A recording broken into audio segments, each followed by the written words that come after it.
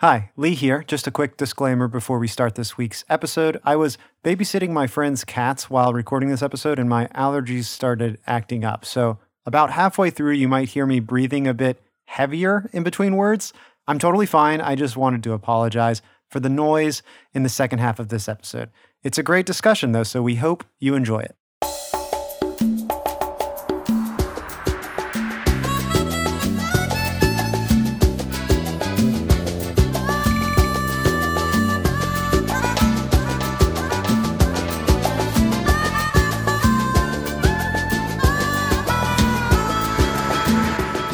Since I forwarded you another past due notice. Uh-huh. You're kidding. And he still hasn't made the payment. Uh-uh. Oh, boy. What a Goslin. You know, after I schlepped out to his cabin in the middle of that hailstorm to set his broken leg. You're not gonna believe this, but Saturday night I'm at the break with Chris, right? We're schmoozing, and that Hazer has the chutzpah to come up to me and try to mooch a beer. You know what I mean? Uh-huh. I thought maybe he didn't, you know, because Hazer means pig, and in this case, I was using it in the sense of someone who's ungrateful, who takes advantage. A gonif. What? Don't what? talk like that. So we got Joel flexing with some Yiddish here, trying out a lot of different phrases on Marilyn, who apparently can understand this Yiddish, but is also ordering Joel to stop. She does not like him showing off in this manner, I guess. Charles, what's your opinion of Yiddish? I really like it, but I don't know any actual hard Yiddish. I know of the ones that everyone knows about. It's like vocab words. Because it's been, they've been turned into regular words that we don't think twice about. Smithereens is one, is it not? Oh, wow. I actually didn't know that. Hang on. Before we spread misinformation. What about the one that I always think of is Meshuggah, which I'm not like 100 even. What does that even mean? Yeah, I'm not even 100% sure what that means, but kind of feel like the context of it, know when to use it. Oh no, it's from it's from Irish. Okay, smithereen. It's not Yiddish at all. Well, what other Yiddish words do you know, Charles? Yeah, let me find them. Not off the top of my head. I know that. Maybe some favorite Yiddish. Yeah. Chutzpah? Chutzpah? Okay, yeah, that's actually, I bet I could better define that than Meshuggah, but still, chutzpah is like what? When you have when you've got the chops for it, when you've got again, it's more of a context thing. I don't really know what it means. I know of a bunch of words that tell you that you're not Jewish, like goy. Yeah, there you go.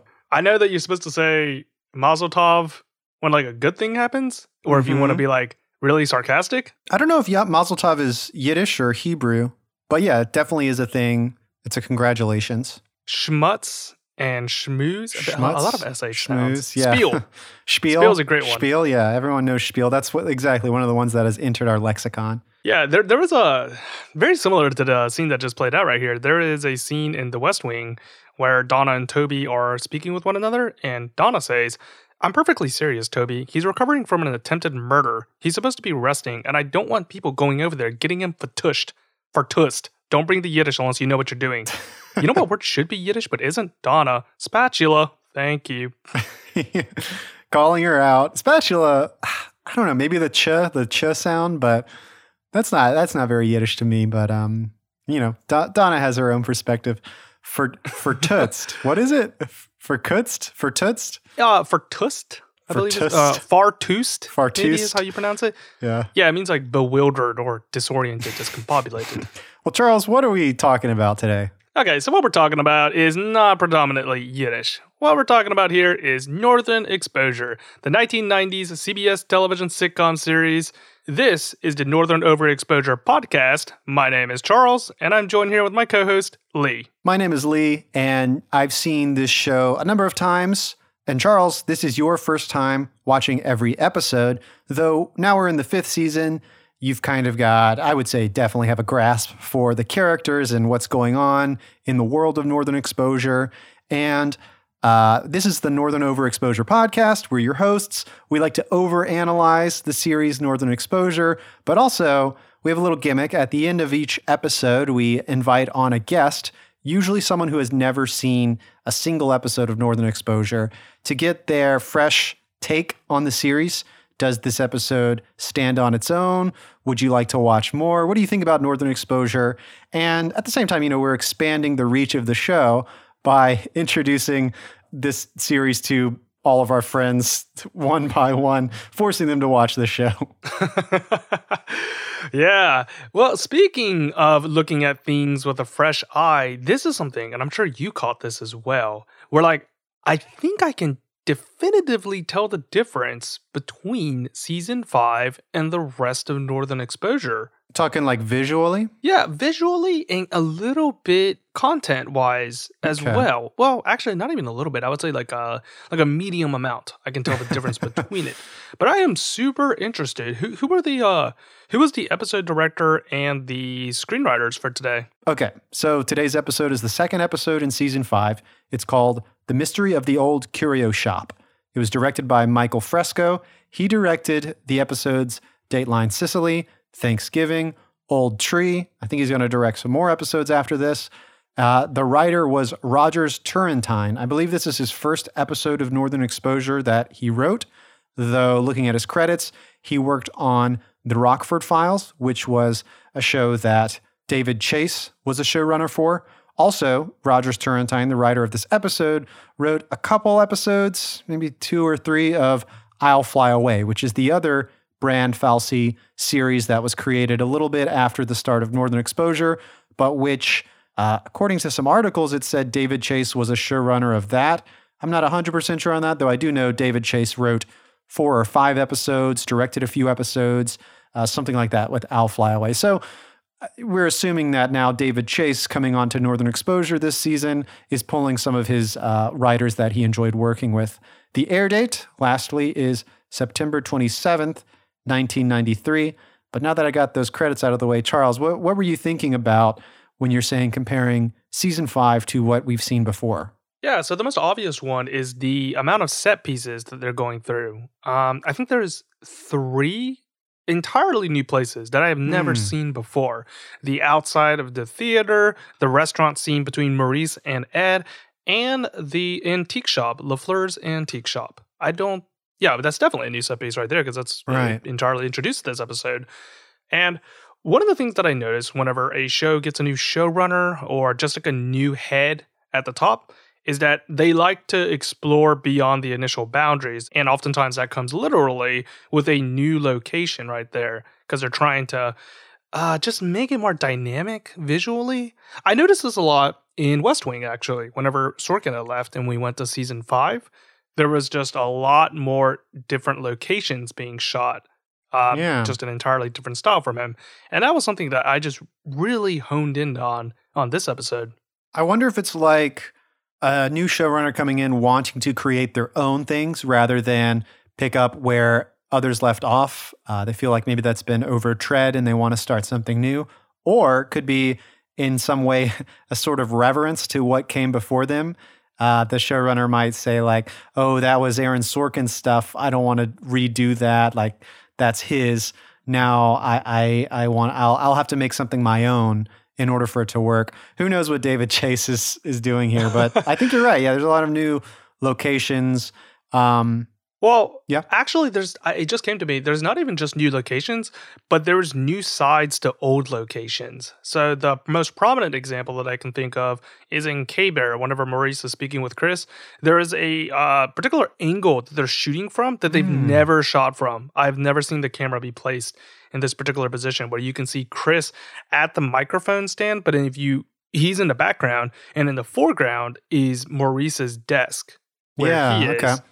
And that is a very unusual shot. I understand why they shot it that way because there's a back and forth between them, and Chris has to block toward Maurice and come into the foreground. But I thought it was really interesting that they took an old location and showed us a new side to it, which, speaking of sides, I don't know if the listeners already know this. Odds are is that you do. But just in case you don't know, me and Lee actually co-wrote a video essay exploring Season 1, Episode 3, Soapy Sandersons, where we examined the theme of sides. Just looking at all the different aspects of the townsfolk of Sicily, just sides everywhere. Yeah, that's free to watch on YouTube. And Yeah, it's our first video essay on Northern Exposure. It was a lot of fun. We'd like to keep churning some out. So hopefully we'll have some more uploading to that YouTube channel. I believe it's youtube.com/Northern Overexposure Podcast, or if you just search it on YouTube, I'm sure it'll pop up. But yeah, check that out if you haven't already. Free to watch. We talk a little bit about the lighting, camera angles and stuff in that video essay, but I've heard before that some fans of the show would say season 5 and onward, I guess David Chase's influence makes for a more like darker, more dramatic visual style to Northern Exposure. I'll say I've always thought that Northern Exposure had very cinematic lighting, just a cinematic look. Obviously, there's lots of great vistas and nature and wide shots used in the series.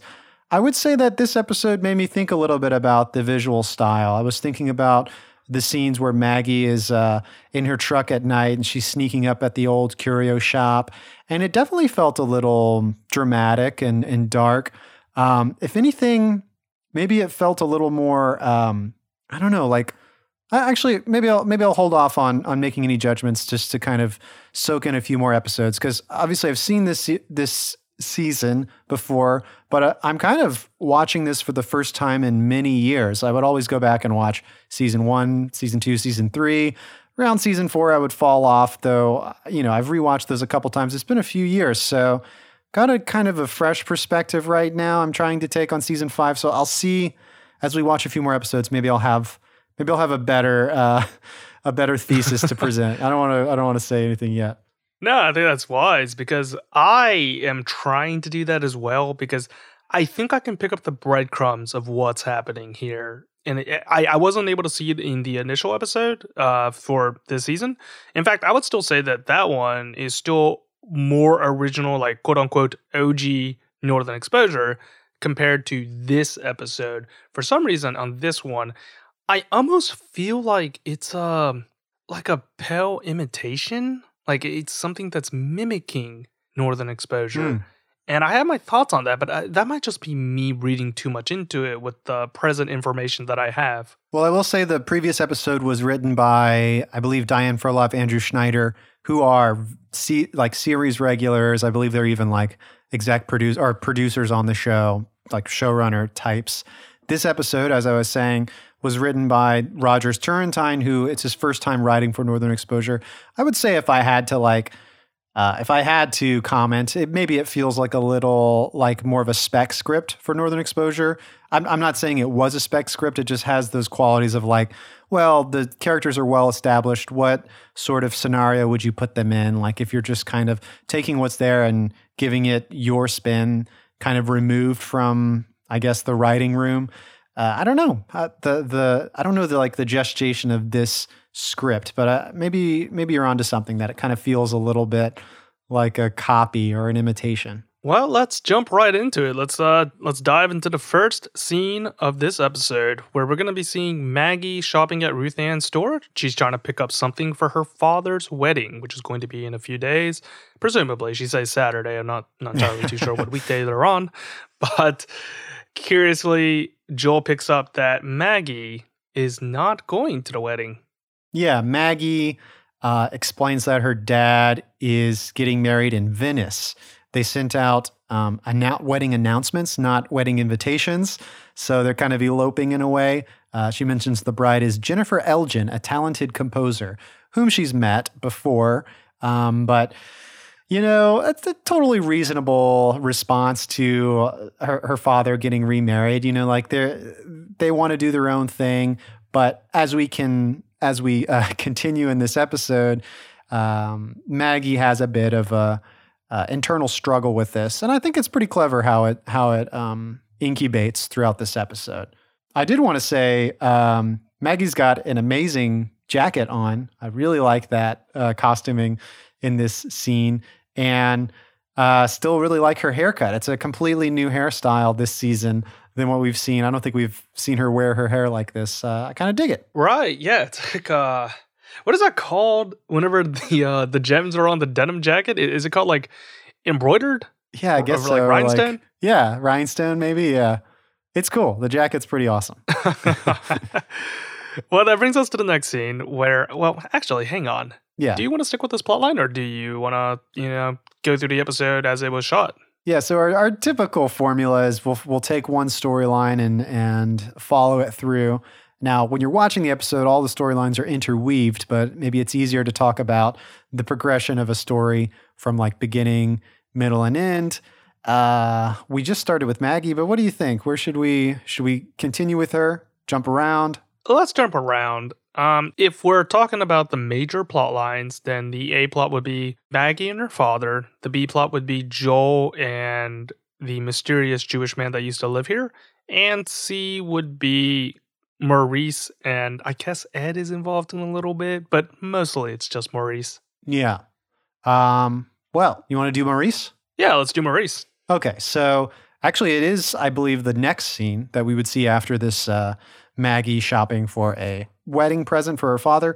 The next scene that we see comes after the opening titles, and Ed and Maurice are in... At first I was like, oh, I've never seen this part of Sicily, but they're not in Sicily. They're in some other town, and they're going to see like a movie. I think Maurice is treating Ed for being such a great employee, something like that. I didn't get this down in my notes. Do you know what city or town they're in? I don't think it's revealed. I tried to look into it. They walk Honestly, in front, I thought it was part of Sicily. Yeah, exactly. Well, they walk in front of a bank that I had never seen before.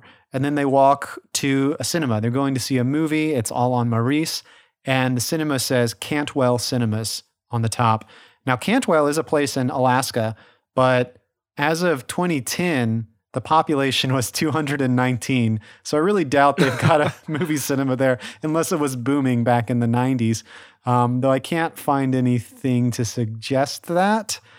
So I don't know where the name Cantwell Cinemas comes from. Maybe, who knows where they're at. Maybe it feels sort of like an Anchorage or something like that, like a bigger city, but still in Alaska. And we get this whole discussion. I think they end up going to see Menace to Society. I think it's between Menace to Society and Homeward Bound. And Maurice goes to buy the tickets, and he believes that the cashier didn't make the change right.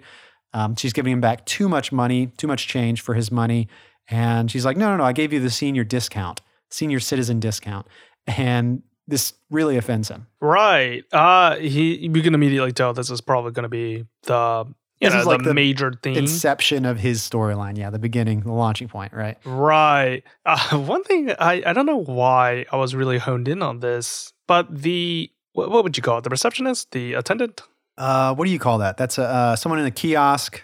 Wait, there is a name for that, right? Not usher, ticket taker, whatever. Oh no, it's the person who sells them. No, yeah, we're definitely spending too long on this. But what is that called? That's the individual that ticket is booth attendant, whatever. Go ahead. Yeah, it's the individual that is selling said merchandise, said tickets.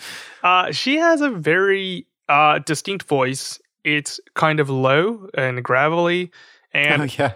I wouldn't have cared so much if there wasn't another little girl that had a very similar voice. And I was like, they cast two girls that had like very similar voices right here. This is very strange. Are you talking about right the what's her name, like Kimberly? That comes up later. Yeah, Kimberly who talks about Nancy Drew. They both have like. No. You're talking about the. Sorry, Kimberly is like the date that Maurice goes on. We're going to get to that, but there is. I see what you're saying. The little girl who is reading Nancy Drew has a similar voice to this one.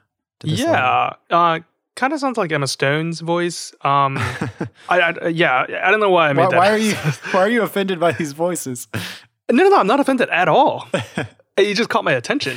It's just like two very similar voices in different characters. Right, and they're very distinct voices, because ordinarily if you would cast on like a regular role like this, you would just get like a regular sounding voice. But no, it just caught my ears whenever she was selling the tickets right there. And I thought it was going to be like a major character. I was just like, hang on, like what is happening here?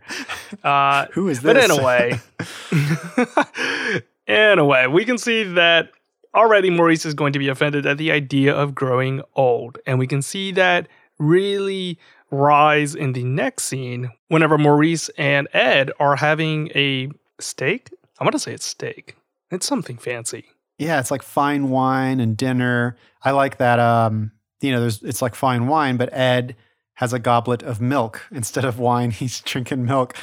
And yeah, it's very obvious that Maurice is, he can't let it go. It must be such a big deal because Ed wants to talk about the movie that they just watched, and Maurice can only think about this this interaction he had with the person, whatever the job position is called when you're the ticket seller at the booth. We still get, what is the box office teller? Maurice is still fixated on that, and he sat through an entire movie. I don't know the runtime of Menace to Society, but I'd wager it's close to 2 hours. And he's still, the only thing he can think about is this interaction. So obviously it was a big deal. I just love how Maurice is venting about this, and Ed is desperately trying to change the subject. He says things like, "Man, that wine looks pretty good. I wish I drank." It's just like trying to get Maurice to do something else. It's hilarious because it almost comes off as sarcastic. Like whenever he says like, "Oh, geez, Maurice, I'm having a real great time." It's like, I don't know if that's like dripping in sarcasm, but like I don't think it is because I don't think Ed's capable of sarcasm, but it comes off as hilarious. Yeah, he just wants to talk about anything other than he doesn't want to see Maurice upset like this, I guess. But that's about that scene, I think. Well, what happens next with Maurice? Yeah, and that brings us to the scene that I was talking about where they shoot where Chris is in the background and Maurice is in the foreground. And there's the doorway that actually halves them. It separates the two sides of the screen between Chris and Maurice right there. And what's going on in the scene is that Maurice is going to be having a little shindig, a little birthday party for Ricky, one of his old flyboy friends. And I mean, it's dated. Like it's a dated scene. Oh, right. Because like, Maurice is like, yeah, you got to come over. I got this really hot girl that's going to be there. She'll hook you up with her like friends or something. This scene is, I think it definitely needs to be here to set up what's going to happen next. But it definitely feels like it's literally just here to kind of dish out some exposition. Chris says something like, "Oh man, I wish I could come, but I got to help Gary with this or that." And we never see Gary. We never see Chris do it. Like, it doesn't really matter. It's really just here to explain that Maurice is going to have a reunion with one of his old buddies. And there's going to be, it needs to give some excuse for why Maurice is going on a date with this, like, very young girl. Yeah. It felt like a bit of just exposition. What is a Huskyette? I'm guessing that's, okay. So I forgot that word, like, that he says that. You can try Googling it, but I couldn't find like anything on it. I looked up, I forgot that he says that in this episode. And I was looking at the Moose Chick entry for this episode, as I usually do for when we're getting ready. And Moose Chick writes, "Maurice dates Kimberly, a 21-year-old Huskyette / Bimbette with a taste for the vernacular." And then quotes, "Ooh, I'm rooted," which is something she says later. So I'm guessing Huskyette is like a bimbette, I guess. What is a bimbat? What is a bimbette? Because you would just say bimbo, right? Sorry. Is bimbat might actually be a thing. Sorry, go ahead. A bimbat might actually be a thing. Is a bimbette actually a word? BINBAT? So bimbo is a derivative of bimbette. BIMBETTE. What does bimbette mean now? Stir up. The Merriam-Webster, it says a bit disparaging, the definition. An attractive it's definitely but stupid a pejorative woman. Yeah. It's definitely not used in a positive manner. Is there one for a male equivalent? Like a manho, I guess. I don't know. No. I think the youths have come up with one. Like instead of a bimbo, I think it's called a himbo. Himbo, that's right. Yeah. There you go. Well, okay. So what were we talking about? Yeah, this scene. Anything else in this scene? I was just wondering what the heck. Yeah, I was just wondering what the heck a Huskyette was. What is he talking about? But is it just me, or is this scene unusually lit? Like it's very dark. Okay. Let me check it out real fast.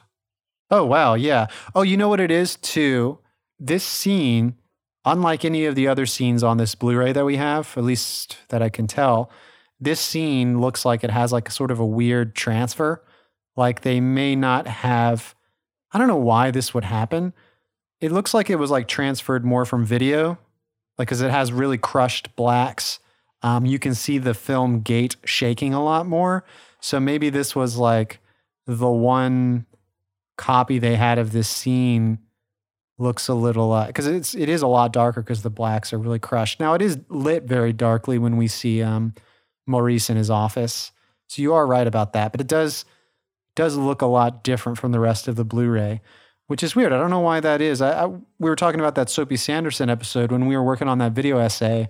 There is a single scene in that episode that it also has a similar thing where it looks like the transfer was a lot poorer, but just for one scene, not for the rest of the episode. Yeah, I thought it was a really unusual thing whenever I was watching it. I was like, there's no way this is like a artistic, intentional choice. It looks rougher, you know. It's not intentional, just the way they restored it, I guess. Okay, well, let's go on to the next part. I think Maurice is pulling up to welcome his friend as they're being flown into Sicily, and his friend is on an oxygen tank. So this is like a shock to Maurice. His friend's name is Ricky. And yeah, you know, Maurice is expecting to hang out with his old pal, and Ricky is now geriatric in a way, like very old. Yeah, he's him and his wife are the appropriate age doing appropriate age things. Don't know why that like surprises Maurice right there. It's like, what were you expecting, man? Like, You're the anomaly. Like, but yeah, so again, another reminder of Maurice to his age of what he's going to become, and we immediately jump to the next scene, which is at Maurice's place, which is, I'm pretty sure, been schmoozed up. Like I don't remember it being this intimately lit. He must have done something to the place. Yeah, and they're all drinking. Well, at least Maurice and his date are. The others can't really drink that much anymore. He says there's too much sugar, I believe. Yeah, too much for my blood. Alcohol does hell to my blood sugar, something like that. Kimberly, that's when we meet Kimberly, and she sounds like your typical Valley girl. I'm sure it's like a Valley girl impression or something. She's really laying it on thick. And she says, like, I'm jonesing for a cigarette, and later says, ooh, I'm rooted. Rooted. I'd never heard of that. That's pretty surprising, but I guess that was some classic slang, or at least what the writer believed to be slang at the time. Yeah, and in this scene, Ricky brings up a photo of their child. He could not come because he's studying for midterms for Harvard or something. Yeah, so their son is very old at this, like probably the age of Kimberly, or older than Kimberly at this point. Right, and Kimberly remarks that he is an attractive man, which is, again, like another comparison between Maurice and youth. Yeah, and Maurice is like, jealous of this. Like Maurice does not have that youth, and he's almost embarrassed anytime Ricky and didn't write down Ricky's wife's name. Is it Elaine or something? Eleanor, maybe? Starts with an E. Ellen. It's Ellen. Yeah. And Maurice is like embarrassed anytime they talk about this like healthcare program that they've got that's just for old people, So he's trying to like either change the subject or like kind of distance himself from that. So I guess to impress Kimberly more, but it's obvious that Maurice is no longer in the Kimberly class. He's in the Ricky. He's approaching Ricky, Yeah. In my notes, I just have this written down. It just goes, "Ha ha, Maurice old." Oh man, we like to make fun of Maurice. That brings us to the next scene, in which we actually get to revisit an old set piece that they never really bring out, except for that one time that Maurice had a dinner party and didn't invite Joel. Yeah. It is his wine cellar, and it's shot in the same exact way as it was in that episode, where we can see on the sides is the columns and rows of all of these wine bottles, easily soaring up to like hundreds of thousands of dollars. And right at the center is like that strange gate that they have, which I think we talked about in that episode as well. It's like, is that a common thing to like have a gate? I don't know if that's how they were, just maybe that's like a classic wine cellar type thing. We talked about this before. I would assume that it comes from a classical design where like the owner of the wine cellar wouldn't want their servants to like sneak into the wine cellar and drink their wine. I guess one, because it's expensive, and two, they don't want their workers to be boozed up on the job, but maybe it's more of a stylistic thing now because, again, we talked about this. No one in Sicily locks their door, or they all lock their door, but everyone uses the same key. It's the same key for every door. This is such a cool shot for this scene. Well, it starts off, they're sorting like some cases of wine, and Ed is helping Maurice do this. And Ed is like, stacking the boxes, and Maurice is like, no, Ed, like we normally do, like you pass it to me. We'll get it's like a assembly line thing. We'll get through it faster. And Ed's like, well, okay. And so we're now framed sort of in this profile flat shot, I guess like very Wes Anderson style, because we got the columns that are sort of framing Ed as he lifts a case, like a wooden case of wine, and swings it to the left off screen where Maurice grabs it, and we'll take it and, stack it. And we keep doing this, swinging the cases, and we start to slowly push in on Ed. We're just seeing him swing the cases out of frame. And on the final one, he swings his arms and lets go, and Maurice isn't there to receive the case. The case falls, shatters on the ground, and Ed runs to the left to go see Maurice in the camera really quickly because it's been like dollying into this like corridor. And as Ed rushes off, the camera quickly pans around the corner, and we can see Maurice. I guess he's like sitting in the corner, holding onto his chest. Obviously signs of exhaustion, maybe like a heart attack. It's definitely a heart attack. Yeah. Yeah. Okay. Yeah. I just realized something about that. But that's a really great description about it.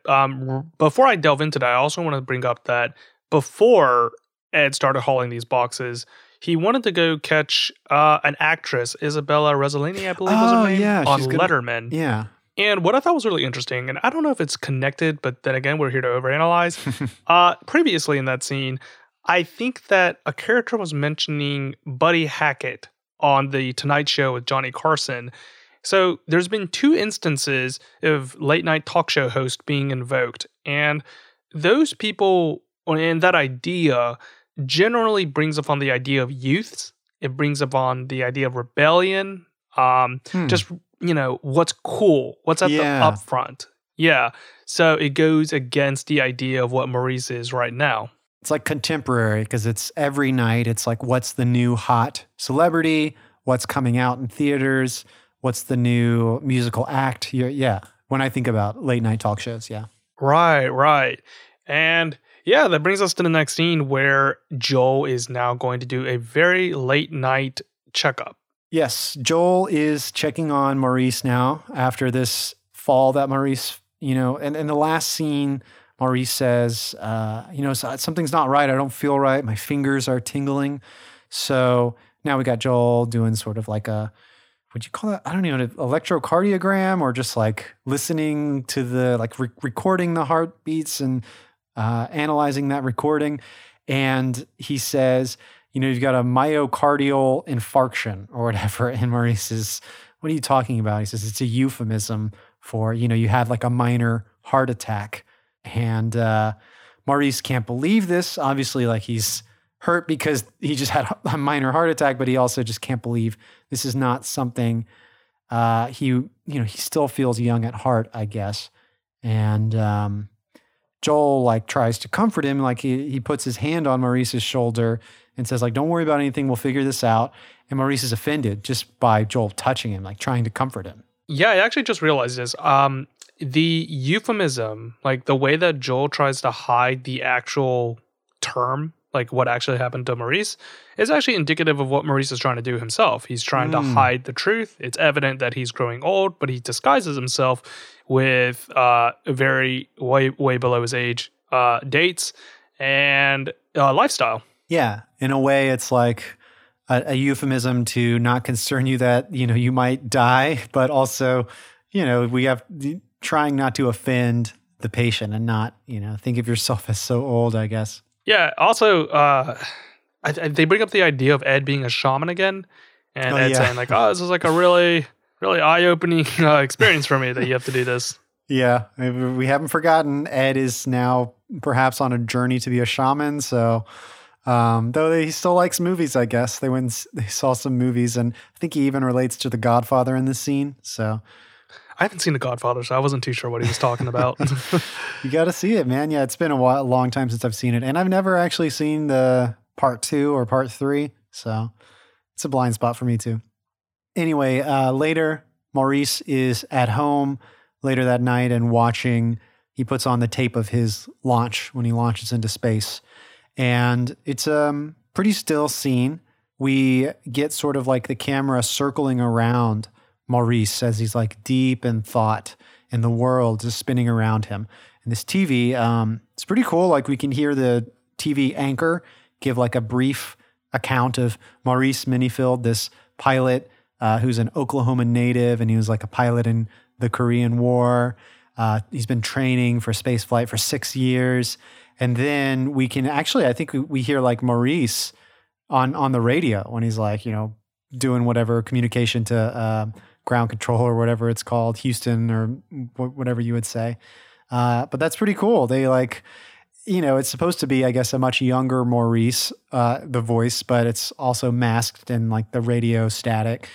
But obviously, while this is all happening, it's just like Maurice is kind of staring dead-eyed at the TV. So yeah, he's just reliving his youth right there. Who amongst us hasn't done that? Where you have like a moment of doubt and insecurity, and you just go to the only tangible thing that reminds you that you have value and worth. That you're and I guess to him, his value yeah. and worth comes from his youth, right there. I mean, it's arguable that you can say like, well, it's his success that gives him value. But in this particular scene, it's mostly just the time that he had that made him feel important right there.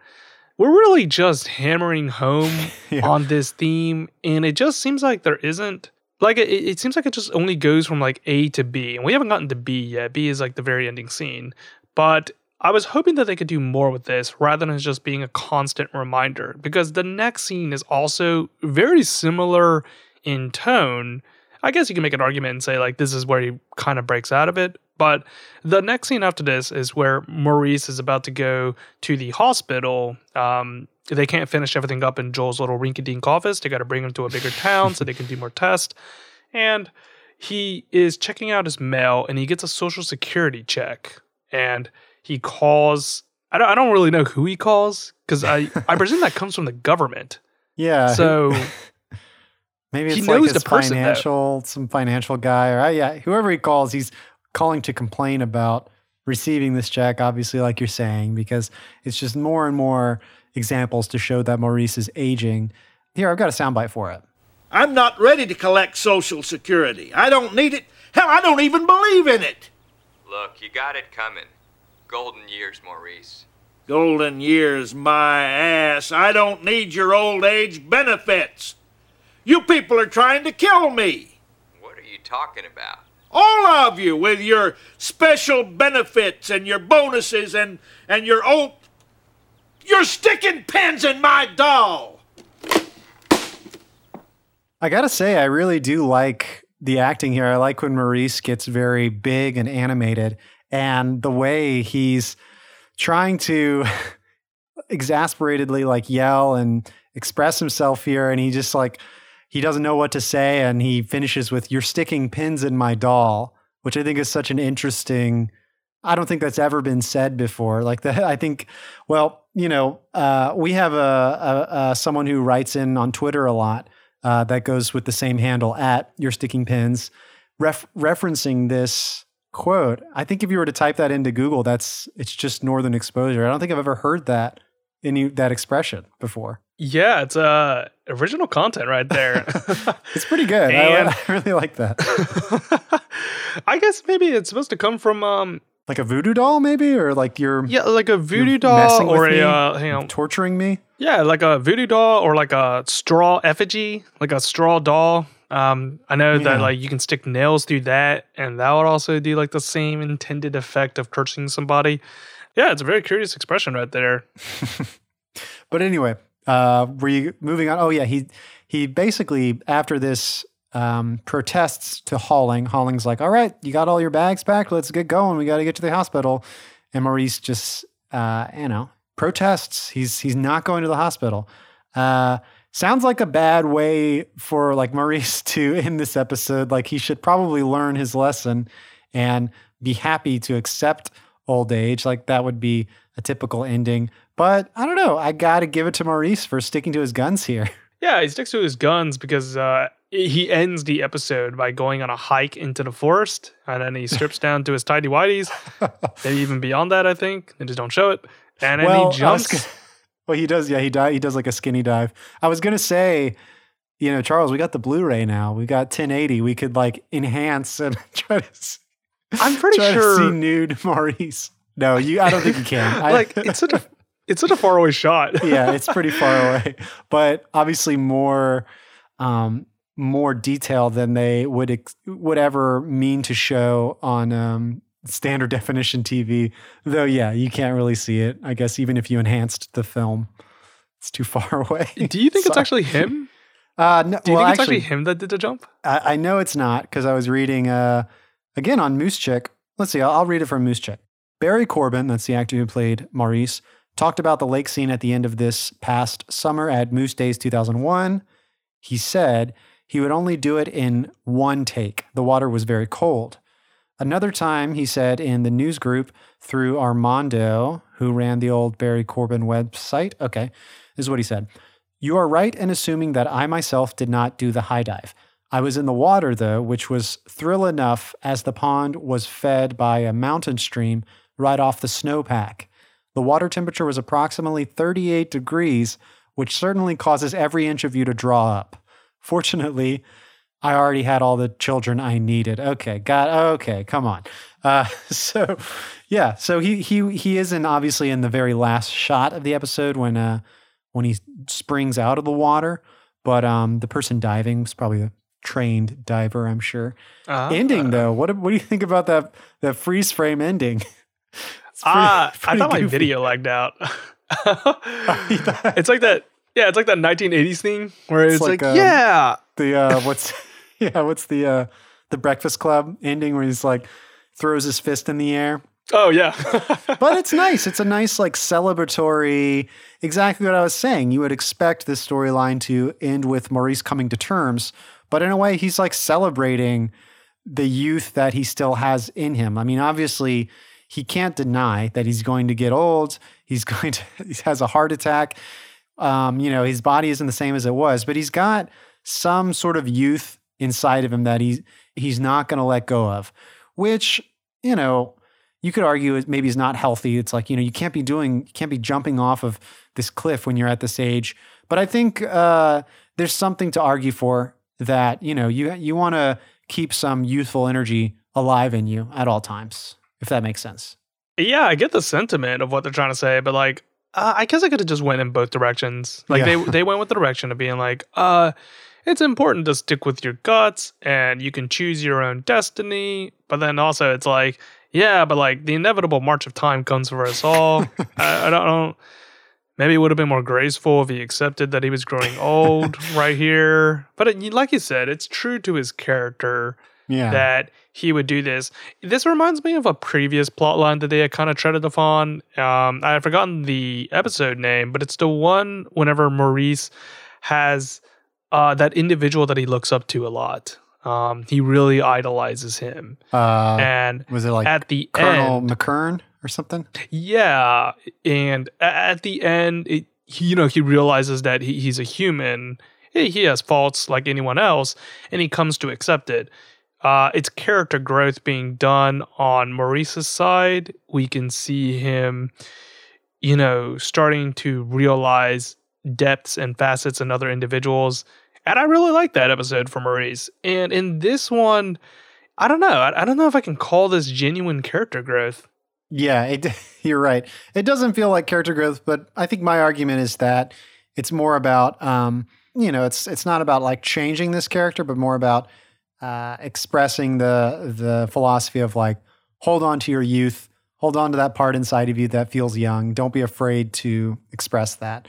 But I don't know. We're arguing both sides now, and I think I think I also agree with you that it's probably not the healthiest thing to just deny that truth, to yourself. But that episode you're talking about with the Colonel, I wanted to shout it out because it's one of my favorite episodes. The episode is called Lost and Found. It's the 17th episode in season 3. Really great episode. Oh, okay.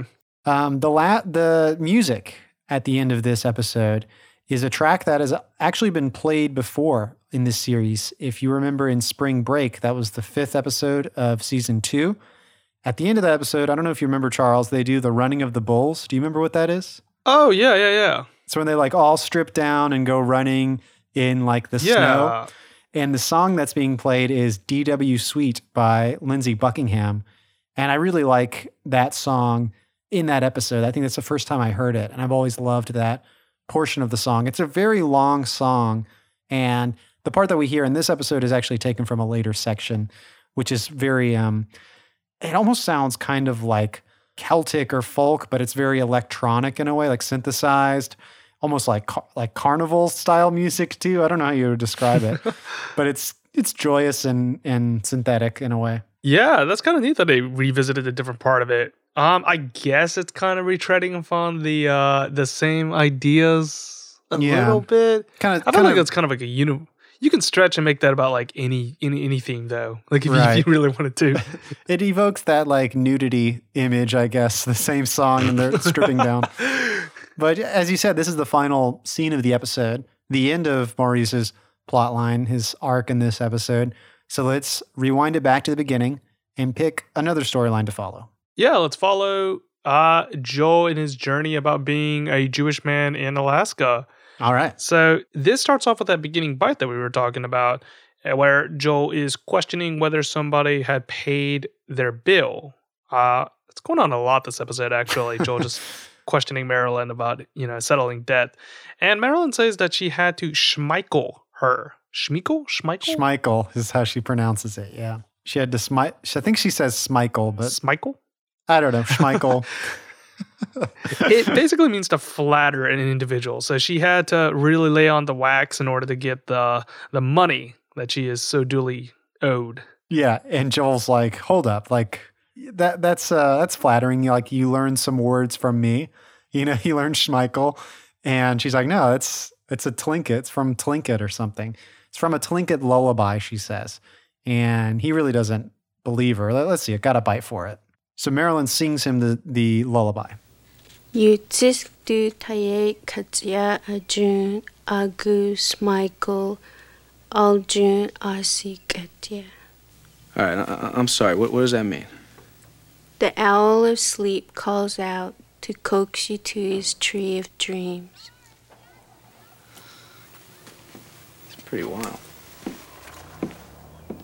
I like the way Joel says, that's pretty wild, and just like walks away, not really sure how to respond. I like how that's like applicable to today. Like you could write a scene where they say like, that's pretty wild. It's like, yeah, some Zoomer slang right there. Yeah, actually wild. Like the idea that's pretty wild. It seems like common, phrase today, the way you would react, I guess.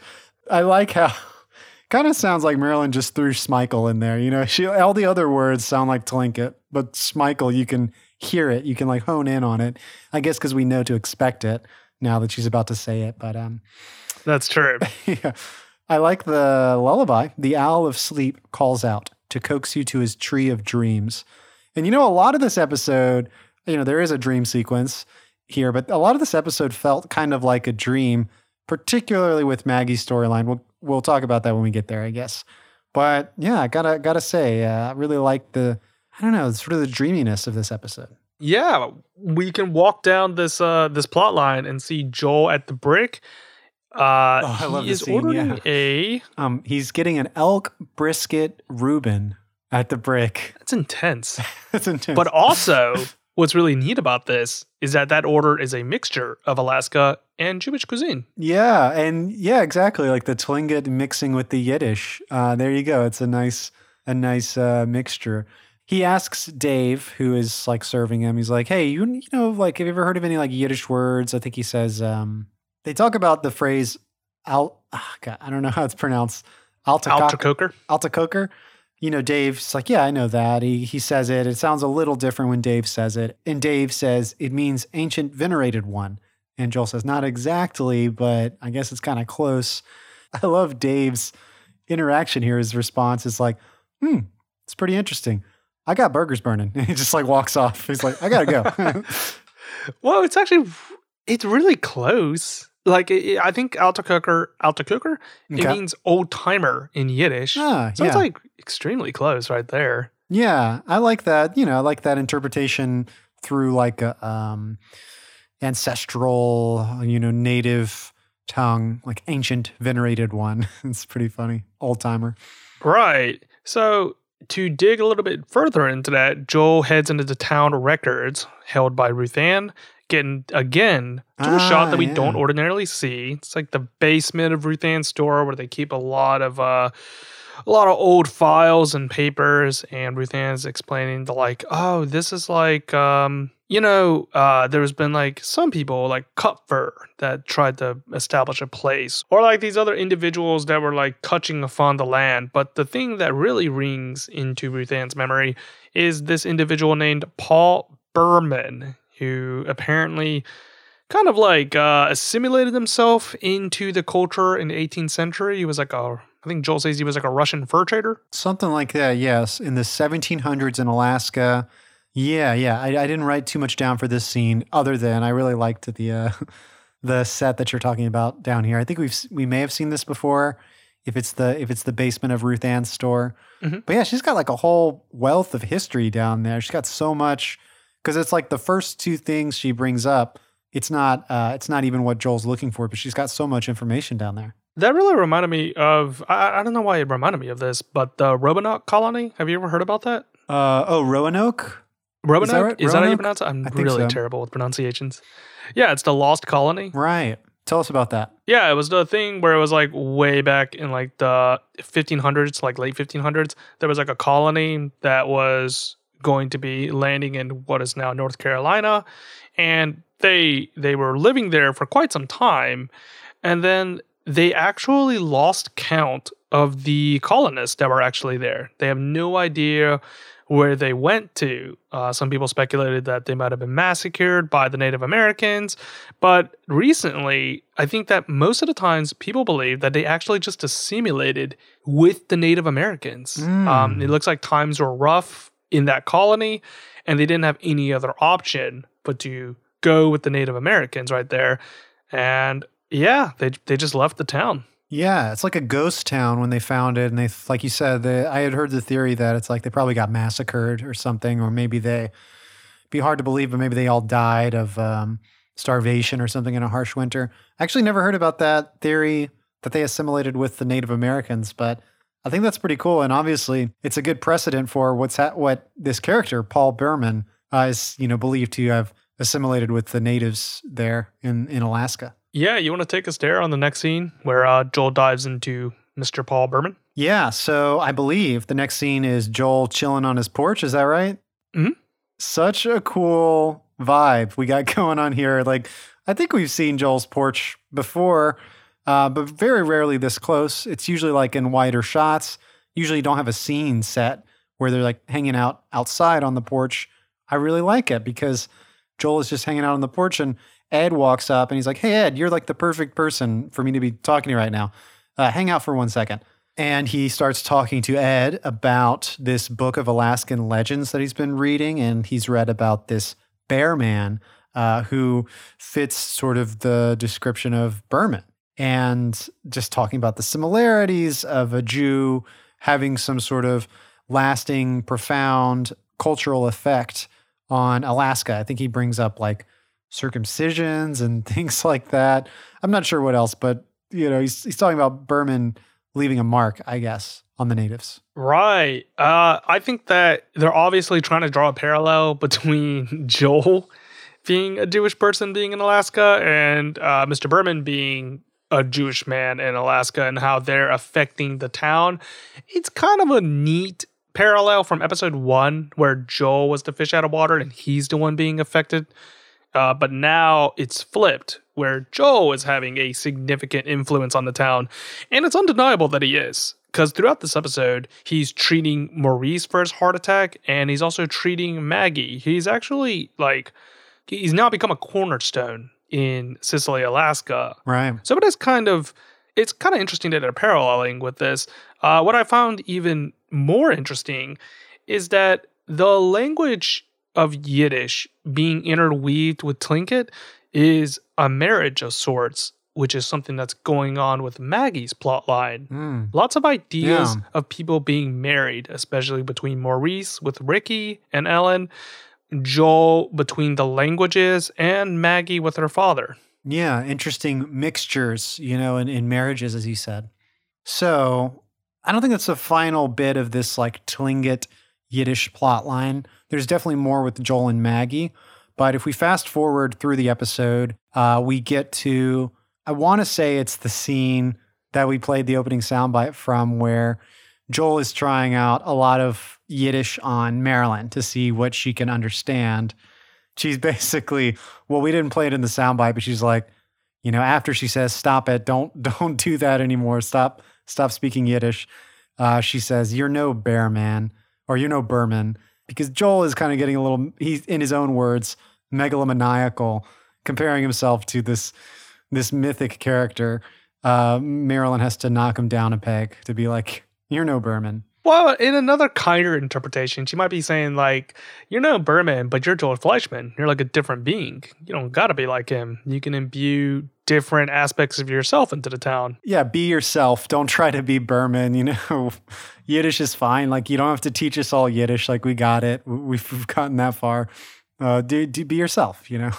But that's Joel, right? That's Joel in Yiddish and Tlingit. We can really redirect our focus now on Maggie, who started the episode. Right. So let's rewind to the final plotline with Maggie, where we see her pull up to LaFleur's Antique, where she's shopping for a gift for her father's. Yes, the title of the episode, Mystery of the Old Curio Shop. We've got this old curio shop.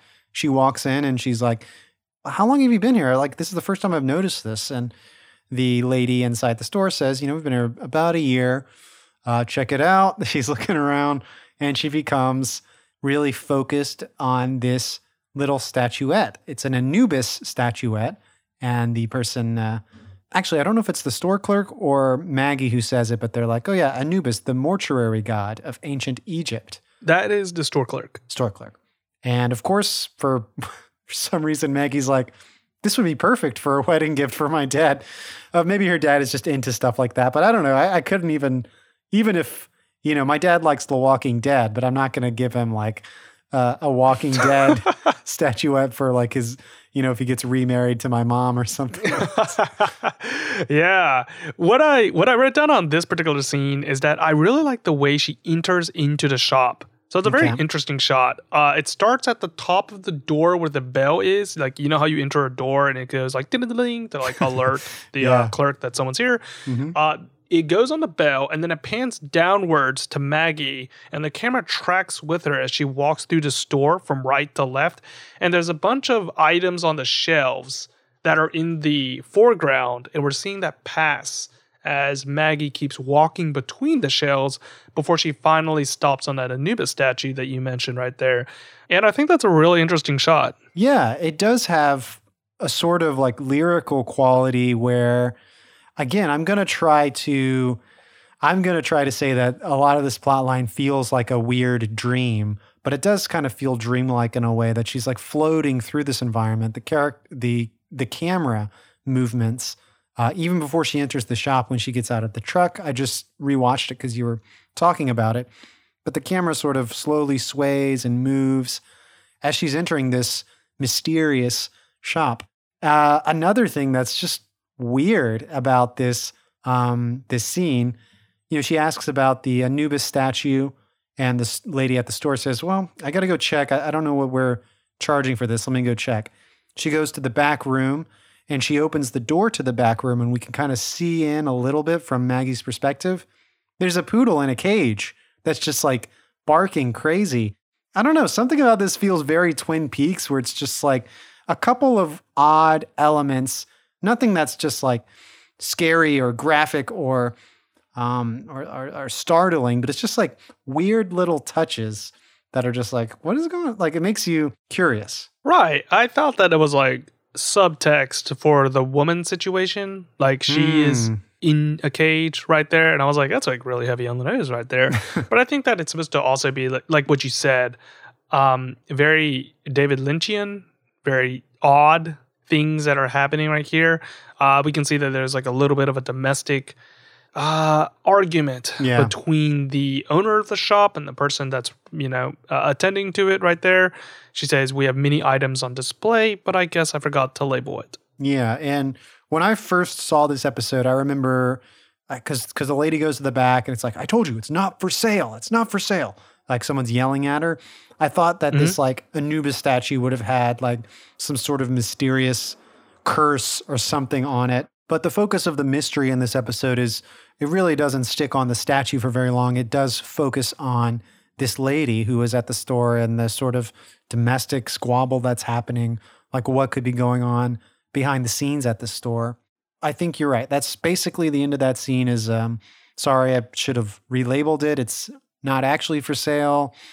And Maggie has to leave after that. Right.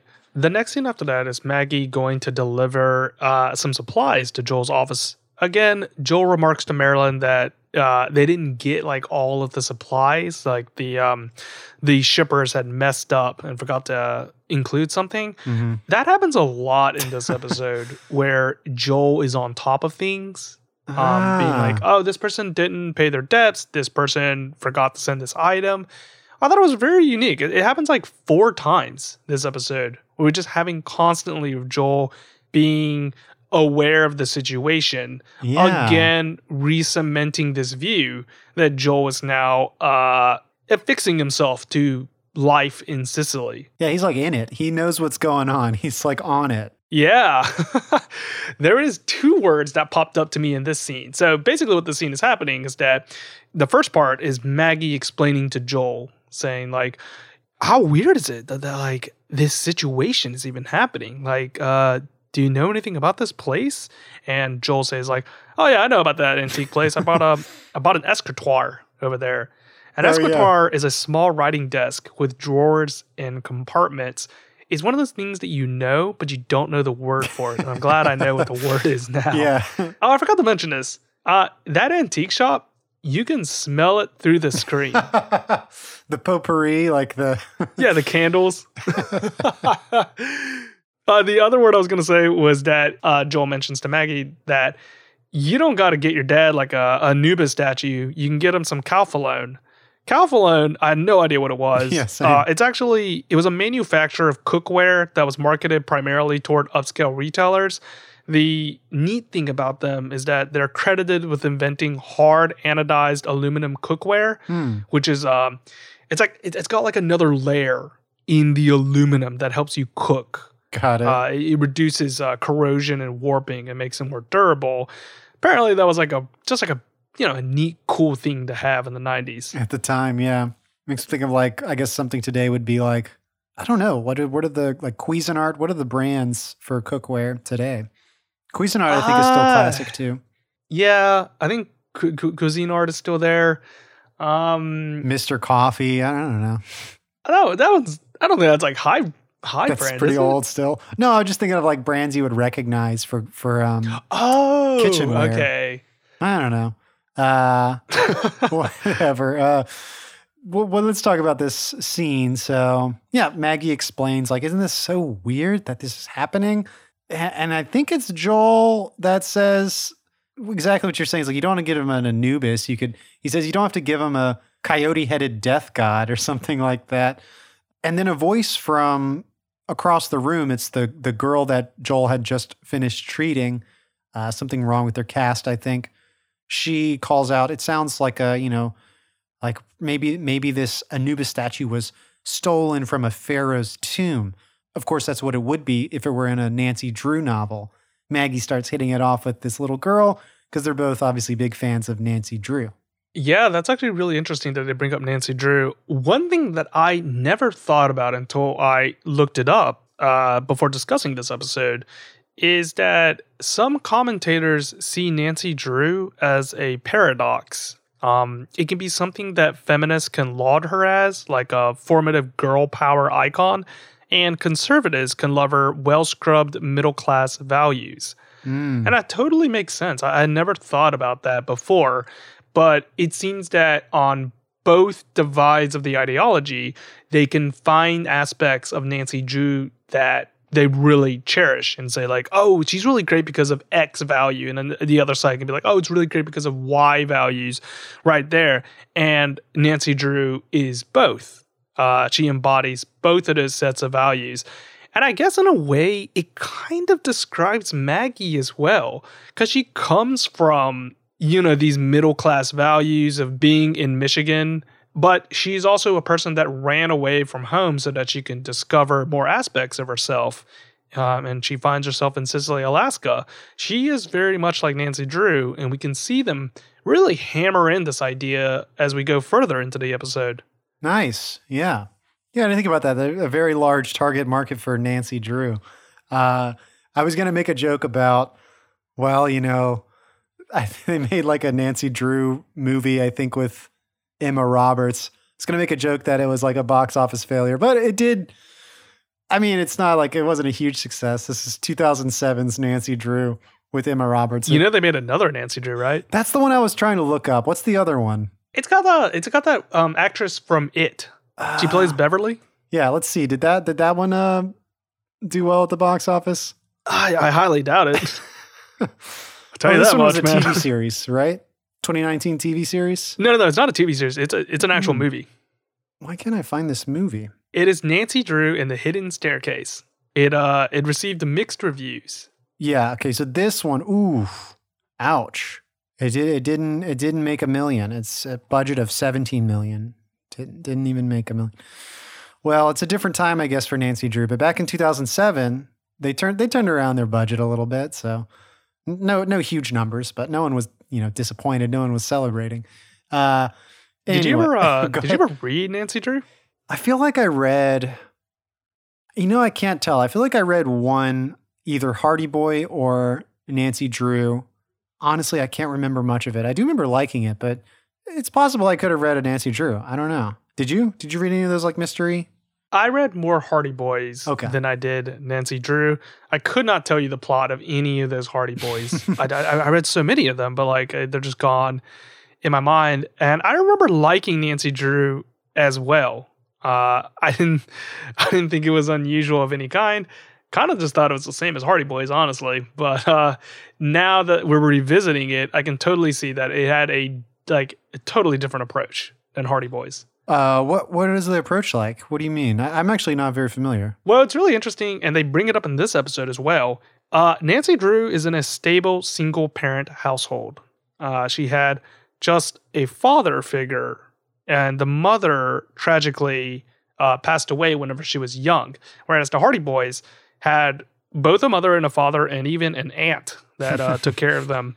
And I'm pretty sure it had more characters as well, but that's a less important thing. The more important thing is the family dynamic of it. Nice. Okay, yeah, there's definitely a distinction there. Okay, sorry, real quick, one last thing about Nancy Drew. You were asking if I had read Nancy Drew or Hardy Boys. This title of this film, the 2019 film, Nancy Drew and the Hidden Staircase, that seems like something I've read. That's based on one of the books, right? Let's see. Yeah, that's one of the early ones. Is that like a really famous one or something? I'm trying to figure out why I might have read this, but it does sound super familiar. Like if I had to think about that mystery book that I read when I was a kid, it involved like a staircase or something, like a house and a staircase. It's the second volume, I think. I think the first one is dealing with a clock, and then the second one is the staircase. All right. Maybe I'll have to pick it back up or something. I don't know. This also all reminded me of like, I don't know if you remember that movie, Kiss Kiss Bang Bang. Yeah. There's like a fictional author in that book called Johnny Gossamer, and he writes like a bunch of mystery books and stuff, and they talk about that a lot. That movie is pretty interesting because it's kind of designed like one of those old mysteries where, they talk about it in the movie. It's like one of the mysteries. There's like two mysteries going on at once. And the real trick of it is like one of the mysteries is actually part of the other mystery.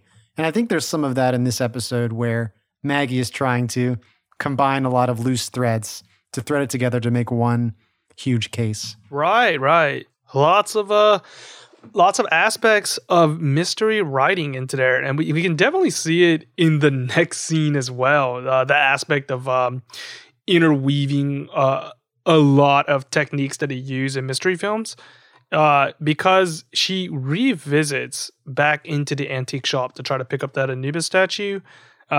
When she enters into the shop this time, it's actually really interesting. There's it's out of focus, but there's a shot of a Tanuki statue as soon as she enters.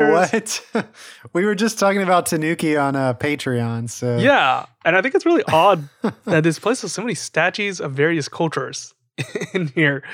But anyway, she goes back in. She's trying to buy the Anubis statue, and she meets the surly owner of the place who, like, essentially tries to gaslight her and tell her, like, no, there was like never a statue here. I don't know what you're talking about.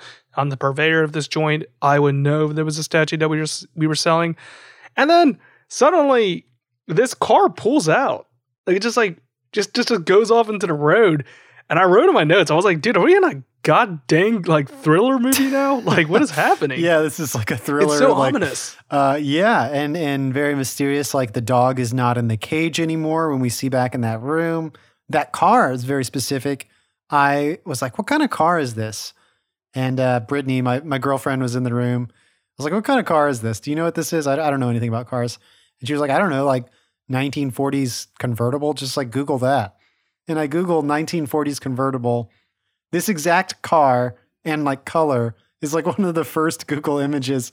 It's a 1940 Ford convertible, I guess. What? Yeah. The mystery extends on. Yeah, and the person, you don't really get a good look, but you can kind of see from Maggie's perspective. I think she looks out the window when the car zooms off. You can see that the person driving looks younger than what you would expect, like the lady who was running the store before. Also, like maybe a brunette. It's really hard to tell if it's like a man or woman or what. And that brings us to the quintessential dream sequence, where we are in a Nancy Drew sequence. Maggie playing the titular Nancy Drew, and she's surrounded by two people that we actually don't know. They're just random people they hired to play the role of Ned and Nancy's, I'm assuming, like, friend. I forgot the name of that character right there. And they're dressed in very crusty upper middle class clothing right there. Again, subscribing to middle class values. And they're going through what's happening because Maggie receives an ominous note underneath her door that says her father has been kidnapped. Again, bringing up the usage of father. And the characters are saying, like, oh, it could be like, maybe it's the case of, what is it, like the Crocodile Island? I don't remember. They start naming a lot of different cases. Right. They start naming like various cases of saying like how it could be associated with this. And then they say at the very end, they're like, oh, maybe it's connected to the nitrous oxide. And then Maggie says, what nitrous oxide? Yeah. And the way the dream ends, like we get a lot of these little plants and stuff. But at one point, Maggie, I guess, as Nancy Drew, starts listing a bunch of different cases and tries like saying, maybe has to do with this and that. And I think it's funny, even like her sidekicks are like, wait, what do you mean? What are you talking about? Like, how does this add up? And it's like a hard cut to her waking up. She's like stirring in bed, and it's Maggie waking up from obviously this dream. And this brings us to a really interesting scene. So I had remarked how interesting it was whenever Maggie entered into the LaFleur's antique shop and how the camera pans downward from the bell and then tracks her along from right to left. Mm-hmm. A very similar shot now happens with Maggie re-entering her home. The camera doesn't pan downward, but it focuses on this lamp right in front of us that looks like a bell as soon as Maggie enters the door. It's really right in front of her eyes. And then she tracks from the room from right to left with various lamps and pillars in the foreground, just like in the antique shop whenever she was walking through it. And I think it's meant to parallel that shot of walking into an unknown place, because now even Maggie's home is now a strange, mysterious location. Yeah, we get the sense that she's not being very observant because she just walks straight in. She's got stuff in her hands, like her mail that she's occupied with, not really looking around or perceiving things. until she goes to make herself some tea and she reaches for something and there's nothing, like she's reaching for something, it's not there. She shoots a glance and we see her mug, a coffee mug or a tea mug, all the way across the room. And finally, she looks around and sees that her window is open. And it's in the next scene where she like is talking to people and explaining, look, like someone must have been in my place. I would have remembered if I left the window cracked. It's too cold for that. So yeah, I like that. The previous scene where she's kind of moving through her house. I like that visual style you're talking about, you know, how there's no dialogue there. And it just really feels like Maggie's thinking about something, but we don't know what.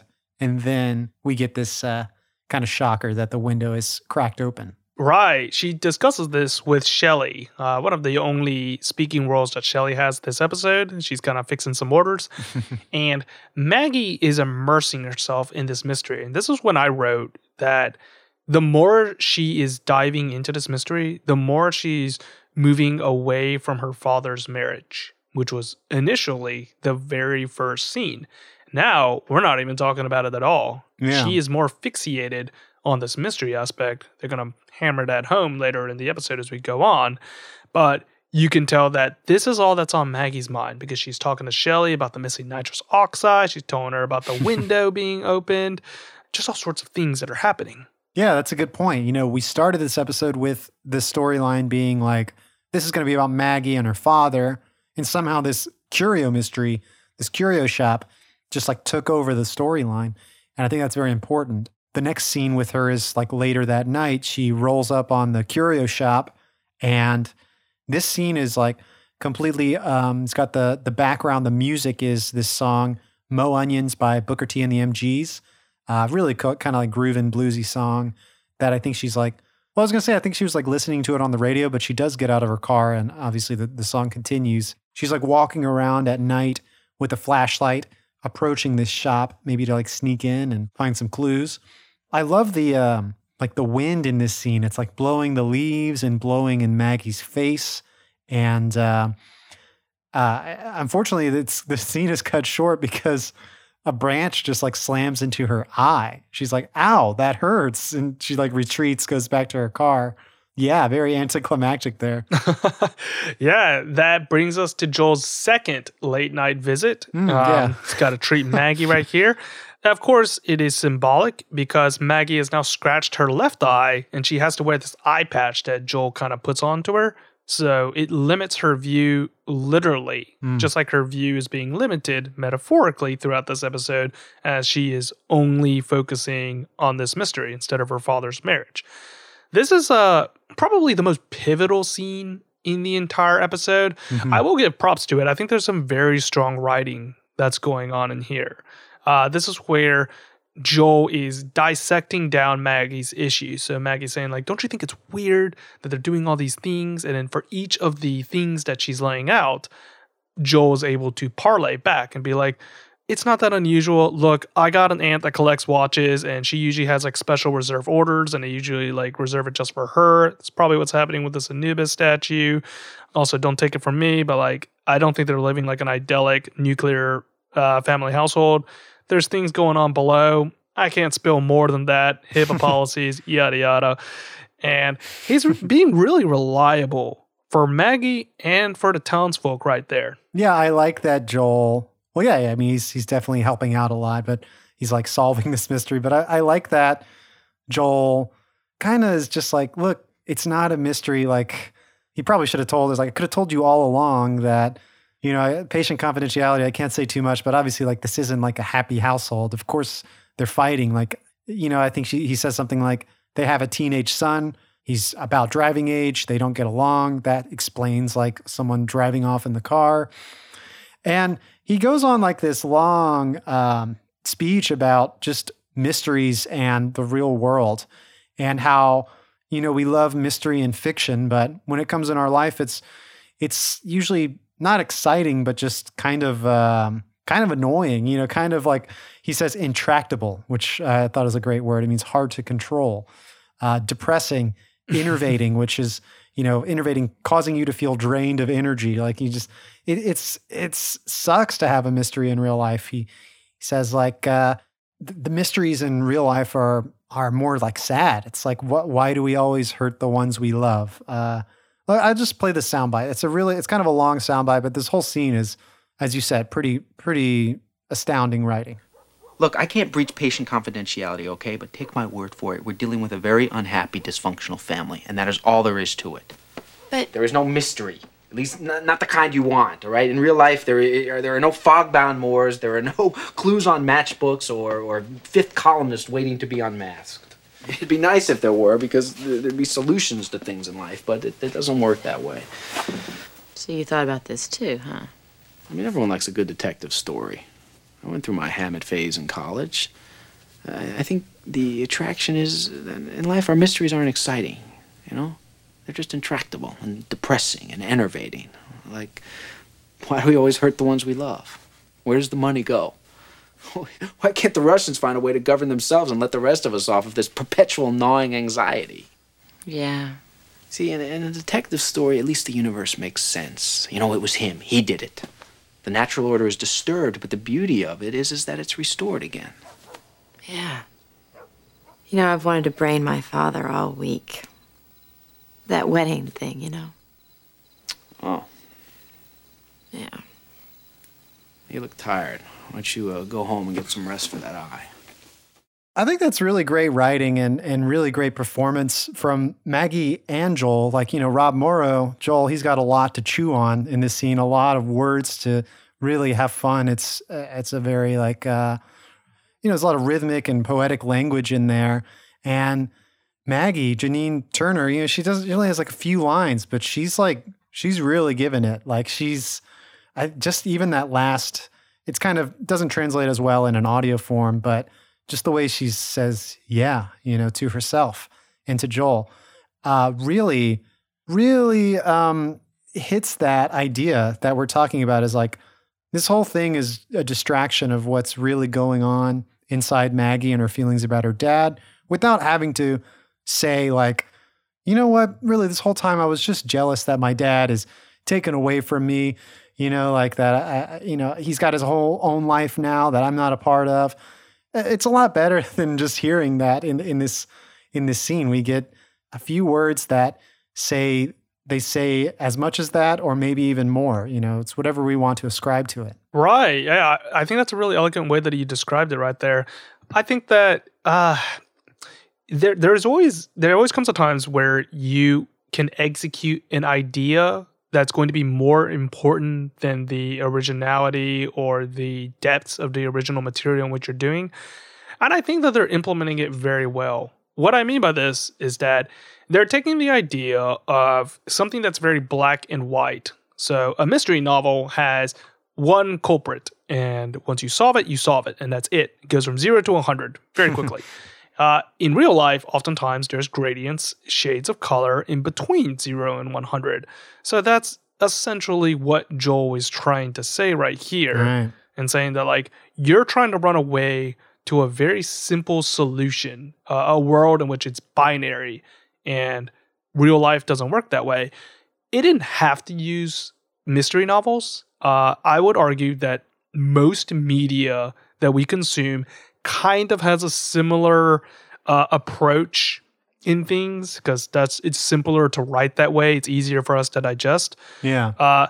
So the use of mystery novels is actually kind of novel because they're implementing it in all of the other plot lines that Maggie is in, and then finally tying it here. I think that it does a really great job. I think that Joel has a fantastic monologue right here. I think that in an older Northern Exposure episode, like OG seasons 1 through 4.5, they might have done it differently. Like, I can't help but shake the feeling that they would have approached this in a different manner.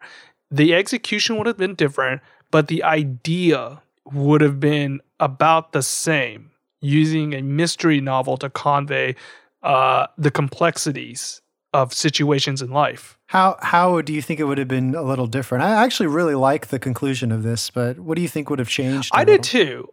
I am a simple individual. If I can grasp like the metaphor, I'm like, all right, let's go, man. Like, this is amazing.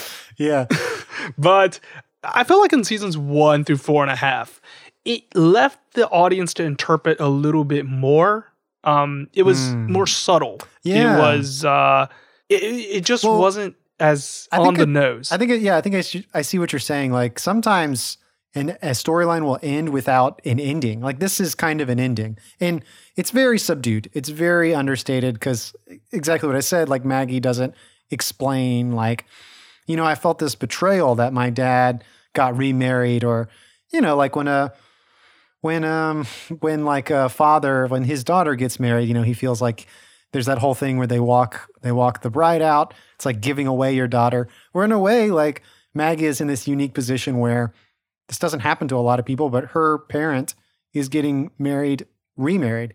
That never really happens to a child, but she's got to deal with maybe a similar, like giving away her dad to someone else. But she, you know, none of this is spoken at all. So it is very understated, but I think I agree with what you're saying. Like some older episodes of Northern Exposure don't even have like an ending. Like if you look back at it and think about it, it does feel complete, but it doesn't have like a sound conclusion. It leaves a lot open for you to think about. Right. They are leaving it subtle in the way that Maggie only says like 2 or 3 lines addressing her relationship with her father at the end. And she's saying like, you know, they don't outright say it. She didn't, you know, have the thesis statement right there and be like, Joe, you are entirely correct. I have been avoiding my issues and using the mystery as a coping mechanism in order to avoid talking about my father. Like they don't say that like that blatantly, but they still bring it up in the first place. And I think it's really well done. I just don't know if they would have done that in the original season. But again, like I say, execution matters a lot more than originality. I always give points more toward the execution.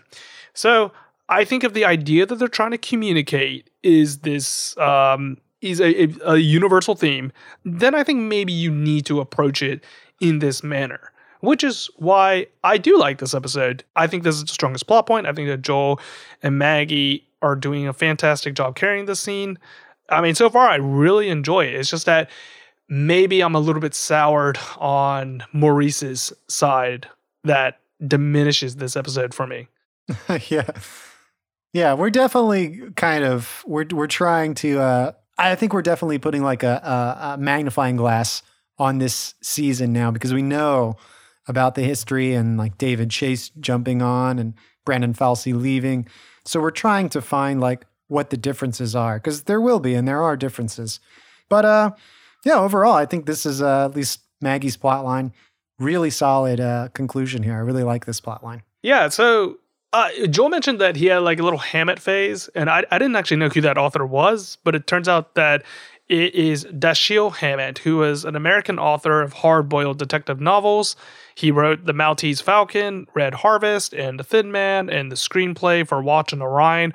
All of these are critically acclaimed novels. He is like pretty much described as like the father of modern day mysteries right there. But what's more interesting than his novels is his personal life, because he was the president of the Civil Rights Congress, which was a civil rights organization that litigated cases of racial injustice and disenfranchised individuals. And it had a good run for 10 years from like 1946 and 1956. But the House Committee on Un-American Activities, HUAC, outed them as communist and shut them down. Arguably, they were communist. I'm not denying that. I'm like, if you look through like the archives, I'm not saying whether that's bad or good. I'm just saying like HUAC wanted to shut them down. They obviously had a prejudice properly. So the way they did it was that the Civil Rights Congress has a bail fund, and they bailed out 11 men that were being tried for overthrowing the government. When their appeals became exhausted and they had no other options left, 4 of the 11 ran away rather than serve their sentence, and Hammett was dragged to the Supreme Court to testify on who the list of contributors to the bail fund were, because those might be people who might be sympathetic enough to harbor the fugitives. Hammett refused. I don't blame him. He did what he believed was good, and he actually got sentenced to prison because of that. That actually severely hurt his image, and his novels sold much less after that. It was a very unfortunate event. This happened to numerous artists in Hollywood during this time, and it just happened to occur to Mr. Hammett right here. Yeah, definitely a dark spot on our nation's history. Lots of art and artists. You know, I feel like if things were a different way, maybe we'd have a lot more just amazing works, you know, in our nation's history. Okay, Charles, now is the part in our podcast where we like to invite on a guest to tell us their opinion of the episode. Typically, it's someone who has never seen an episode of Northern Exposure before, but today we're very, very fortunate to have Anne Gordon on the podcast. She was the animal trainer, coordinator, handler for Northern Exposure, very many episodes. And some of her credits listed are Harry and the Hendersons from 1987, Gus Van Sant's My Own Private Idaho, Robert Redford's A River Runs Through It, Home for the Holidays in 95, Practical Magic, lots of, you know, she's worked on lots of motion pictures, but also apparently lots of TV. Anne, are you there right now? Hello? I am here. Thanks for having me. Oh my gosh, thank you so much for talking to us and you know, responding when we reached out. We're very excited. Just for the listeners to kind of get a picture in their head. If I'm not mistaken, Anne, I think you are featured in the first episode of Northern Exposure as, I think it says patient number 2, but it's the lady who has the beaver in that episode in the doctor's office. Correct. I'll never live that down. Yeah. Yes, that was me. And the story behind that is that when I read the script, it called for, and again, it's the pilot episode, so everything's new. You don't know all the producers, directors, and the actors very well yet. And it calls for a teenage girl to walk into the doctor's office holding an adult beaver and sticking her hand in its mouth to show the teeth. And I'm like, I said to the producer, I said, I'm sorry, but you know, that's going to have to be my hand, an insert on my hand. I'm not having a teenage actor put their hand in a beaver's mouth. Yeah. And the producer said to me, well, why don't you just do the whole thing? Yeah. And I was like, and usually the crew, we don't want to be on camera. Right. So when they asked me, I hesitantly said yes. And I'll be totally honest, I was much more nervous to say my 4 lines than I was to handle the beaver, because I'm used to handling animals of all types. Yeah. And then, of course, sticking my hands in the mouth, to me, was no big deal. It was a very friendly beaver, and it was fine. But saying those 4 lines and then doing the close-up, that was terrifying for me. Are beavers naturally like very easy animals to handle? Like, are they skittish on camera, or are they, you know, they're fine being held by a human? Well, any wild animal is not naturally used to being held and manipulated by people. However, this one had been hand raised by people, lives with people, was part of an educational outreach program. So it was very comfortable and very calm and docile. That's good. Oh, wow. And by the way, you did a terrific job as an actress in that episode. I know it was just 4 lines, but very natural. And I think perfect, like the perfect look for that and, you know, character for that part. Well, the funny part is I was trying to, when I first said my lines, I was trying to like emote and put in emotion. And the director's like, no, which was Josh Brand who created it. Oh, wow. He says, no, just play it flat. Yeah, just okay. Don't add anything. It was great. Well, right before we started recording, we talked a little bit because I was actually curious about the distinctions between the roles of animal trainer, animal coordinator, animal handler. Is there a difference to you? What are the distinctions there? Yeah, there are differences, and people that are not in the film business get them mixed up all the time. And, and that's fine. It's not a big deal. I don't take offense to it. But an animal trainer is the person who actually handles the set, the animal on set, trains it to behave the way the script calls for, and works it on the set. The animal coordinator is someone who is usually an animal trainer, but who is in charge of handling and arranging all of the animals for a specific show.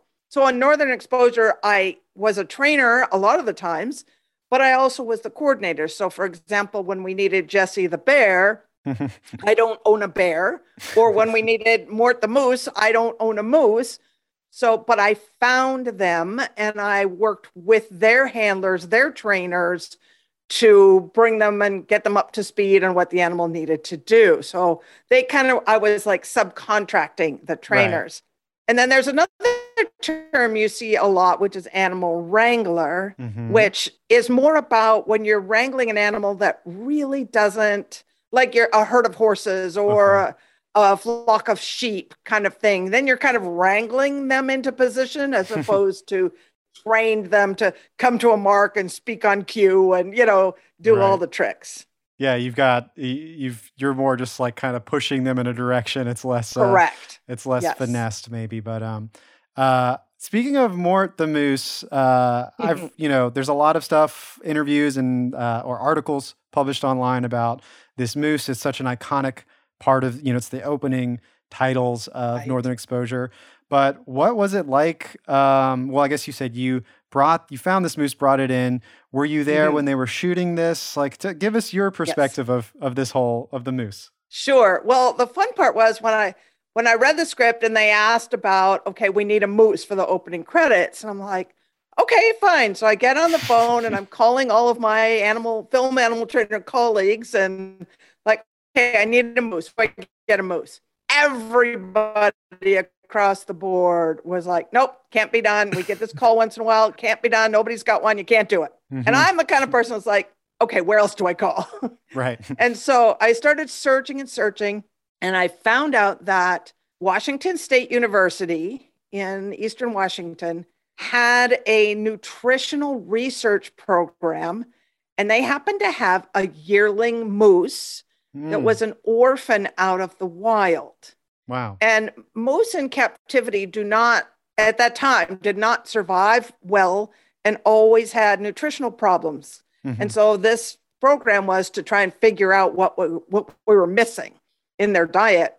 And so Mort, his real name, was this orphan found in Alaska that was sent to the university. And so I contacted the professor who was in charge of the moose, the biologist, and he was totally fine with it and brought him over in a trailer. And we literally fenced off the entire town of Roslyn because we didn't want to lose him. Right.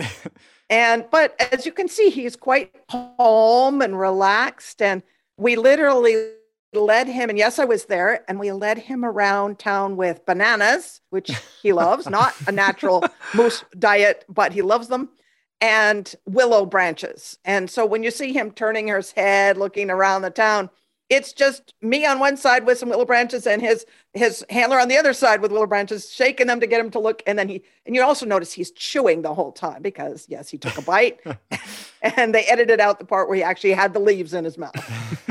Yeah, so there is. Go ahead, Charles. Oh, I was just gonna say, you must have got so much respect in your line of business for being able to secure that moose, and everyone's telling you like, "It can't be done. It can't be done," and you're proving them wrong. I can't believe you actually tracked down like a university that happened to have a biologist studying this extremely niche area that had it. That is extremely impressive, and It's more impressive, more so in the fact that like this opening credits is incredibly iconic to the fandom. So that is very, very impressive that you manage to spiral something into like something that retains in people's memories like 30 years from now. Yeah. Right. Everybody remembers the moose for sure. That shot. And you're right. In fact, all the other animal trainers in the film business, if they got a moose call, they would then call me. I was their first call. Yeah. It's like, who did Northern Exposure? Get her on the line. Yeah. So you were talking about leading the animal around with food and treats. That's, I guess, some of the like movie magic and maybe some of the handling and training.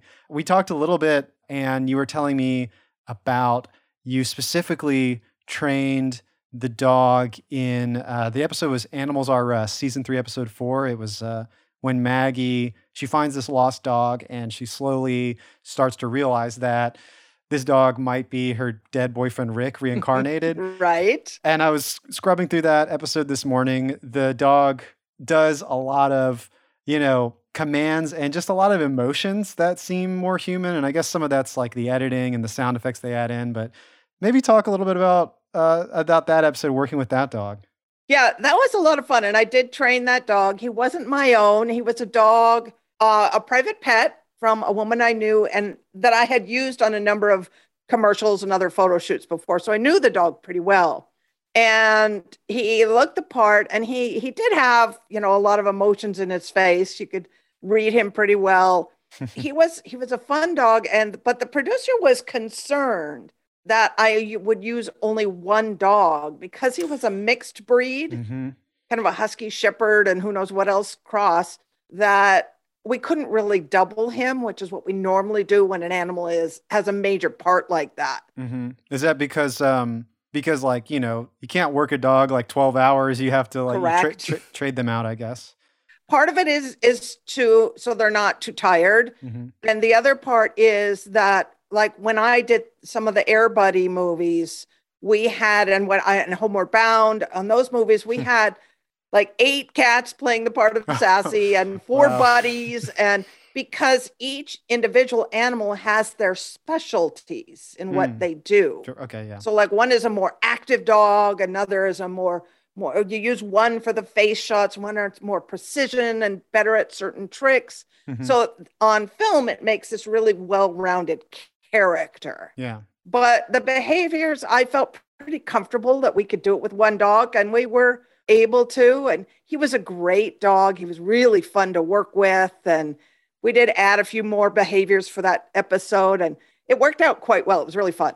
Yeah, that's impressive to know that it, if you're like we're describing, if you're watching an animal on screen, it's most likely it could be an amalgamation of a number of different animals, creatures, but this is one singular, like this is the character. It is. Do you remember the dog's name in real life or? Yeah, his name was Wolf. Wolf or Wolfie. Wolfie. Nice. So in the notes for that episode, they were specifically asking for like a dog that embodied Rick's values? No, it was more about, they had a brief description of him, kind of a husky type, an Alaskan type dog. And then they list the behaviors that he's supposed to do.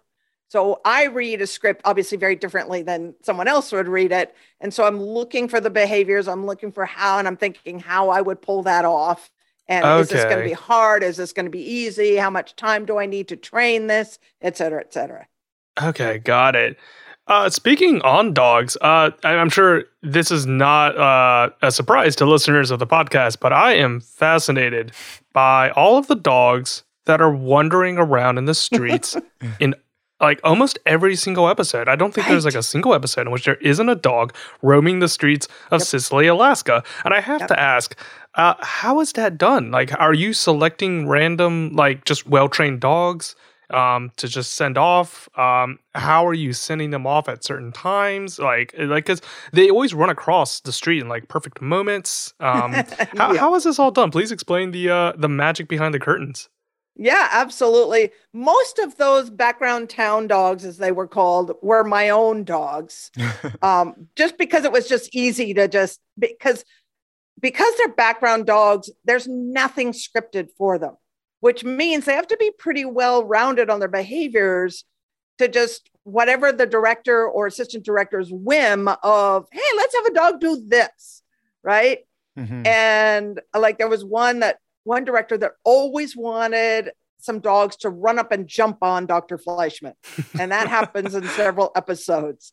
And right. Yeah. And so I had dogs that were trained to go jump on people, as pet dogs, we train them not to do that. But in film, we often train them to do things you don't want them to do as a pet. But you're right, Charles, in that we very carefully timed everything so that it would flow with the angle. If the angle is a wide angle and then zooms in on the characters, the actors speaking, we obviously have the dog cross in the beginning, or if it widens out, we cross later. And then the reason you want a trained dog and not to rely on a dog that happened to be in town that happened to run across the shot is that you cover the scene from different angles. And the dog could be seen in several of those angles. So you want it repeatable so that it matches every version, that so the editor can put it all together and just make it. And then to the viewer, it just looks like a dog wandering across town. Yeah. It's doing that same walk in every setup that you shoot in that scene. And at the same speed. And sometimes they're walking with somebody, and we train a behavior called go with, which means I can send the dog to walk with whoever I tell him to walk. Wow. With. I didn't think about that. And it's not on leash. It's an off leash. And it's not a heel where it's not a rigid, stay exactly this distance from the person, right? It's and sit every time he pauses. No, it's just a real, like you see a boy and a dog walking down a country road. The dog wanders in and wanders out and just kind of hangs out with him. Nice. That is fascinating right there. So, there's so many, I just scrubbing through episodes this morning, like looking for animals featured in Northern Exposure. There's a lot more than you might remember, but some of the more iconic moments too. I have to also think about Princess the Crane. Let me see what episode that was in. Oh gosh, yeah. Season 4, episode 7, The Bad Seed. Do you remember this? Were you part of? I was. Yeah. So there's like the iconic scene at the end where they're dancing with the band in. I read online that there's, maybe some strings involved to try to get the crane to move. No strings, because that could have been really dangerous. I was worried about that. But maybe tell us, how does that work? Yeah, that actually was a crane that was, a captive raised animal. And we brought in the guy that the bird knew really well, and the bird, and he had this game that he played with the crane. And so like he would move around and move his arms like kind of similar to the way the bird moves. And so the bird would kind of mimic him and play around with that. That's pretty great. Yeah, that worked out really, really well. But it was hard to find somebody with cranes. I mean, there are people with deer and with bears that are made for that are trained for film, but not so many cranes. Yeah, I didn't think about that. It's a very specific element to the story, I guess. Crane. Right. Well, speaking of large bipedal birds, there is an episode by the name of Animals Are Us, where ostriches are featured heavily in that episode. Is that also a similar story in which like there just is an abundance of ostriches to get?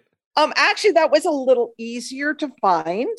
However, this is going to go really behind the scenes. You're going to love this. Okay. Well, first, we found that at that time there were a number of people that had ostrich farms. Okay. And so I found some people. And ostriches are not so easy to move around. So I said to the producers, why don't we just go to the ostrich farm instead of trying to create? And so we did. That worked out well. So we went to their place. So two things that you may not know, but in the script, Maurice, that was all his connection, and he was all excited about this ostrich farm thing. But Barry Corbin is terrified of birds. What? Yes. I love Barry. Barry is one of my favorite people that on that show. And he and I both had horses and we hung out together a lot. Okay. A beautiful man, really a great person. However, he had a really bad incident as a child. It was his father's or grandfather's ranch where a rooster attacked him. So his worst nightmare was to do a scene with the ostriches. Yeah. But fortunately, they were always on the outside of the pen. So he acted the part well, coming across confident and typical Maurice, despite the fact that Barry the man was not comfortable in that situation. That's great. They could have actually written that into that episode. Because that seems, as odd as that sounds very much like the character of Maurice, to have like a very specific fear of something very common. Yes. Yeah. Right. So like, oh man, that is, I would never in a million years have guessed that though. Right. I would surprise me because, He's out riding his horses all the time and doing tough cowboy stuff. But Right. No. Yeah. I was going to say, yeah, I had read that he, obviously he loves horses, and there's many episodes in Northern Exposure I can think of, like, what's the Three Amigos, where they're like going to bury their old friend, and Yep. Sicily, which was like the Wild Yes. West. So lots of horses going on Yes. there. And that's really cool to know that I'm assuming you've probably gone horseback riding with Barry Corbin. You seem like I have, good yeah, friends. absolutely. Yeah, and Janine had horses as Oh, well that's for a right. while Okay. there. And she had her horse at the same barn I did, and I got her into that barn, and we used to ride together as well. That's awesome. That's really cool to hear that, the cast also had like a strong connection to, Mhm. when animals are brought in. So we've been talking about a lot of different animals. Do you have any memories of particularly hard to find animals, maybe that we haven't touched on, or maybe are difficult? Like what was maybe the most difficult challenges you faced as animal coordinator or trainer on Northern Exposure? Well, it's probably not what you're going to think, but it's as any animal trainer in the film industry will tell you, that it's usually not the animals that are the problem to work with. Because if we're good at our job, it's not going to be hard. Mm-hmm. And we're going to do our homework. We're going to do our prep work. We're going to show up prepared in the animal. But a lot of times the director changes their mind at the last minute, Right. even though you've trained and prepped on film, sometimes for months for a certain behavior. And then they're like, yeah, no, we're not going to do that. We're going to do this instead. And the animal isn't trained for that. Right. They're not robots, right? And so sometimes that can be a real challenge. Mm-hmm. And then, the actors on Northern Exposure were quite good, but sometimes on other films I've had where the actor will have nothing to do with you, Yeah. but if the animal has to work with them, Yeah. it really helps if you can at least talk to them. And, you don't have to give them a treat, but it does help if they like the animal and it will interact with them. Yeah. I mean, So it's another performer. They need to treat it like another is. performer and try to engage with Yeah. it, and actually, because it's got to be like real. It's got to be like real life. Well, Yeah. and that's the other thing, is they don't, in most films, and I'm not soloing out Northern Exposure here, they were generally pretty good because I worked with them for so long. But there's times when a director doesn't understand that, just like the actors, the animals need to rehearse the scene at least once, so they understand exactly what they're doing in that specific environment. But they'll give the camera crew time to set up, and the lighting crew time to light, and hair and makeup time to prepare the actors, and then the actors time to rehearse. And then they're like, hurry up, let's go, we need the animal now. Yeah. Give me 2 minutes, and then it will save you a ton of time. No, we gotta go now. So that was a little frustrating at times. That is so interesting to hear, that the most difficult part would be the bureaucracy of The human peoples. aspect. Yeah. Right. Because, I'm sure you know this as well, since you're very well into the industry itself, but every single role has a purpose that are just as important as the actor or the director, like the ones that people would ordinarily associate with films. So like the costume designer, the armor, the animal handlers, all of those play like an important role, and they're not realizing that like they have an equal part to it. Yes, So absolutely. like, I think that's actually really interesting to hear, that your most difficult aspect of working in film wasn't the animal. Like, it's not the murderous bear that could easily turn on you, whichever animal. It's the incompetence of the people that are there. And I think it's very funny that you said that like you got to give like the animal a treat, because it almost sounds like you need to give the actors like a treat to like calm them down if they don't like the animals. Well, I learned early on in my film career, and I wouldn't use the word manipulation, but it's kind of like that. The way of speaking to directors and producers and actors, to never actually use the word no, even if, they're asking me to can the dog jump off this, 500-foot cliff? I would say, well, how about this instead? Yeah. Or understanding what the feeling they want from the animal, and understanding why they want the behavior, and then offering another behavior that will give the same feel. Yeah. It's like, this is how we would do it. Doing it in a way where the director kind of thinks it's his idea. And I was like, what a good idea. Yes, let's do that. Yeah, some mind games. That's really good. But yeah, so we actually didn't talk about this up front, but talking about, from the beginning of your career, I guess you've worked before Northern Exposure, obviously. What was it like? Like, how did you get into this field? And then how did you find Northern Exposure?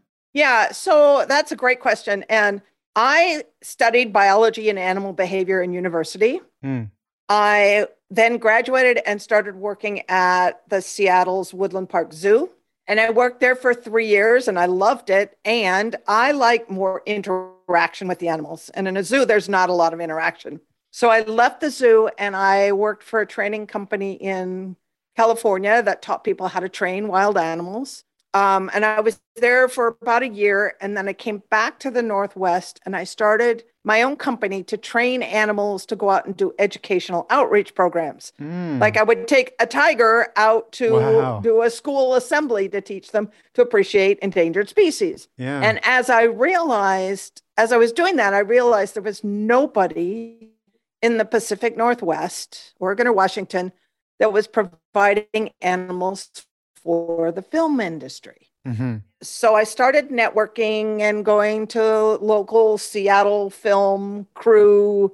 I would go to their meetings and I was a speaker at one of their meetings. And so I started networking. Nice. And in film, they use a lot more dogs and cats than they use Bengal tigers. Yeah. So I then started expanding into dogs and cats or whatever they would call me for. So I became kind of a big fish in a small pond. And I was literally the only animal trainer in the Pacific Northwest for many, many years. And so when any film crew at all needed an animal, they would just call me. And especially like, shows that would come to Seattle or, internet and national commercials like would come up and they need a dog or whatever they needed. Everybody in the Seattle crew, it ended up being a fairly small group and we all knew each other and show up and work together a lot.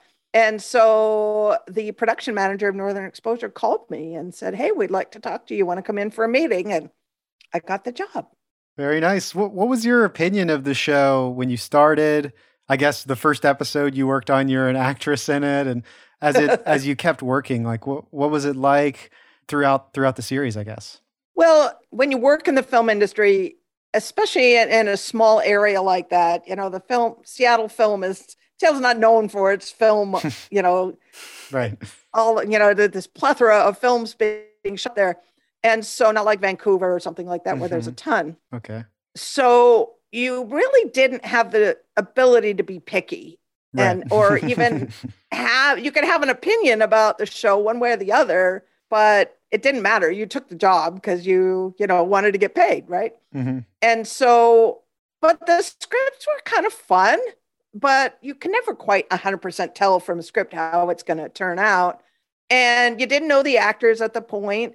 And I do remember we had a party the very first, before we even started. Okay. Wow. To, kind of get to welcome everybody. And Rob and, some of the actors were there and I didn't recognize any of them at the time. It's like, oh, he's the star. Oh, okay, fine, whatever. But it's one of those shows where the crew really became a family. And especially we did it for so long, for 6 seasons. I mean, when we first did the first season, it was 8 episodes. It was a summer replacement series. None of us ever thought it would ever go anywhere. Yeah. It was just a fun job. And then it did so well and people loved it. And it as they edited it and the music and the writing was so clever. Yeah. And the actors did a brilliant job that it became the amazing hit. Sorry, I think it cut off, but it became the amazing hit was what I heard. I think that. Yes, correct. Yes. I'll hop in. So is it really true? I've read online that and I've read in, I think, the Northern Exposure book, some articles about it. After the show started gaining popularity, there would be crowds of people whenever you would shoot in Roslyn, there'd be crowds of people coming to set. Was that ever like a problem? Was that all the time? Was there like a peak time, or do you remember? I do remember. It was more in the summertime. Okay. Yeah. Now, Roslyn in the winter is not such a fun place. It's cold and wet and snowy, and yeah, it's not kind of tourist area. But in the summer, oh my gosh, it was like, like swimming through thick mud to get through the crowds of people. And it was it wasn't so bad to do my work, but it was just like, trying to get them out of the shot and trying to, stay quiet and, all of that stuff. And no, you can't talk to the dog. He's got to work and, that kind of thing. It was a little crazy, but, that just is part of being on a successful show. And so you kind of have to, it goes with the territory, and you kind of have to look at it like this is a compliment to our work that these people are here. Yeah, that's a great perspective too. I know some movie stars maybe are more standoffish to fans, but it's true. Like they're there because they love it so much that they have to travel to see it, I guess. Well, and I get the excitement of wanting to go and see it and be there. And I mean, I've worked with enough actors over the years that some of them are really method actors and they really need to stay in character, and they can't be distracted. Yeah. By all of that craziness. And others are like, they can go in and out of their character, like, instantly, and it's not a big deal. And they're happy to go out and sign autographs or take pictures or do whatever. It's just a personality thing. It's not, good or bad, but it's just how they work. Right. Cool. I'm trying to see if I have any other notes. Is there anything you'd like to speak about that we maybe haven't talked about yet? Just trying to think. There was we had a lot of fun. Yeah, please. On the show. Like I said, the crew was great. The actors were fun. Cynthia and I became really good friends. We used to go skiing together and hang out together a lot. It was funny. Rob was great. I'll tell you a funny Rob story. Sorry, Rob. But I don't know if he listens to the podcast. I don't know either. But he and I, we've seen each other after the show, and it's all good. But Rob is, in person, he's very similar. And he said this. He recently made a Facebook post about this, about how his personality and his background is very similar to Dr. Fleischman. Not quite so anal, but he is, New York, Jewish descent, big city guy. So Rob and I really never became good friends because I'm very typical Pacific Northwest kind of person, laid back, country, nature, give me, not big city at all. And so we actually never really had a lot to talk about because we just looked at the world differently. And it doesn't mean we didn't like each other, because that wasn't the case. We did, and respected each other and worked together just fine. Never had a problem. But I had one dog that Rob just loved. And it was a little border collie, black and white, named Magpie, that you'll see in some of the later episodes, and probably seasons 3 and on up. Okay. But she and Rob just had this connection. And anytime I had Magpie on set, Rob would just, roll on the ground with her and roll and play and spend time with Magpie. And that was really fun. That, Magpie and Rob had a better connection than Rob and I did, but it's all good. It's all good. That's great to hear. Charles himself has a border collie. Oh, nice. You may sometimes hear in the background of the podcast if I can't edit it out, but yeah, he makes a lot of noise right there wanting to go outside. Right. Shoot, there was one more thing that I wanted to ask, and it just slipped my mind. Oh, sorry. I probably threw you. No, it's totally fine. Rob Murrah is photographed with dogs in his promotion art, right, for Northern Exposure. Oh, let me see. Yeah, there were I'm almost a few positive that he is. Yeah, there are a few that we did together, and I remember one for some magazine shoot we did with Janine with one of my dogs, and yeah, I mean, he was a great sport. He was good with dogs. He was not a problem. But he's just not the kind of guy that he and I would go hang out together on the weekends, because we just didn't have that much in common, other than my dog. Other than Magpie. Yep. That's great. Yeah. And you said this already, that the crew was sort of like a tight-knit family. I just imagine working on the show, maybe was something sort of like summer camp. You go away to Yep. kind of a remote area. Everyone, like from what I've read too, it seems like a lot of the producer types maybe were back in LA, and the crew themselves are sort of cut loose. It's kind of the Wild West. They can do whatever they want because the producers are back in LA. And so a lot of times, from what it sounds like, actors and crew might just like blurt out an idea, or just, it seems very collaborative, or at least felt like everyone was working a lot, doing their part together, working together on it. Yeah, for the most part, yes. I mean, we didn't have a lot of creative input in it, but they were, for the most part, the directors that were brought in were pretty open. And of course, the assistant directors knew us all really well, and they were like, you'd say, hey, what about this? And then they could get in the ear of the director. And Josh Branagh and John Falsey, who created and were the exec producers, they weren't around very much at all. But the on-set producers, supervising producers, and production manager, they were great. And there would be times when it's like, you'd read the script and go, but you knew, well, what if we did this? What do you think about that? Right? And then they go, yay or nay, or good idea, or maybe not. A good team member in any department will read the script and understand the purpose of the scene. And then you would maybe make some suggestions that you knew you could pull off that would enhance that feeling of the scene. Do you have any like proud moments of Northern Exposure? Or any moments that you remember like, oh, that was like, you're very proud of your work, I guess, in that scene? Or well, obviously the episode where we had, Rick came back as the dog was probably the most training intensive episode. So that was one that was really, really fun. The horses in the snow where they went to bury their friend, that was a really cool episode. It was, oh man, it was cold. But but that was a fun one. And of course, pulling off the moose that nobody thought I could pull off. That was really fun too. That's amazing. I keep thinking of one story that in my mind that it was an interesting thing. It was later on, and it was I don't remember what episode it was, but Marilyn goes to Seattle. Yes. I could, right? Let me see if I can figure out what it's called, but, go ahead and just tell the story. I'll look it up.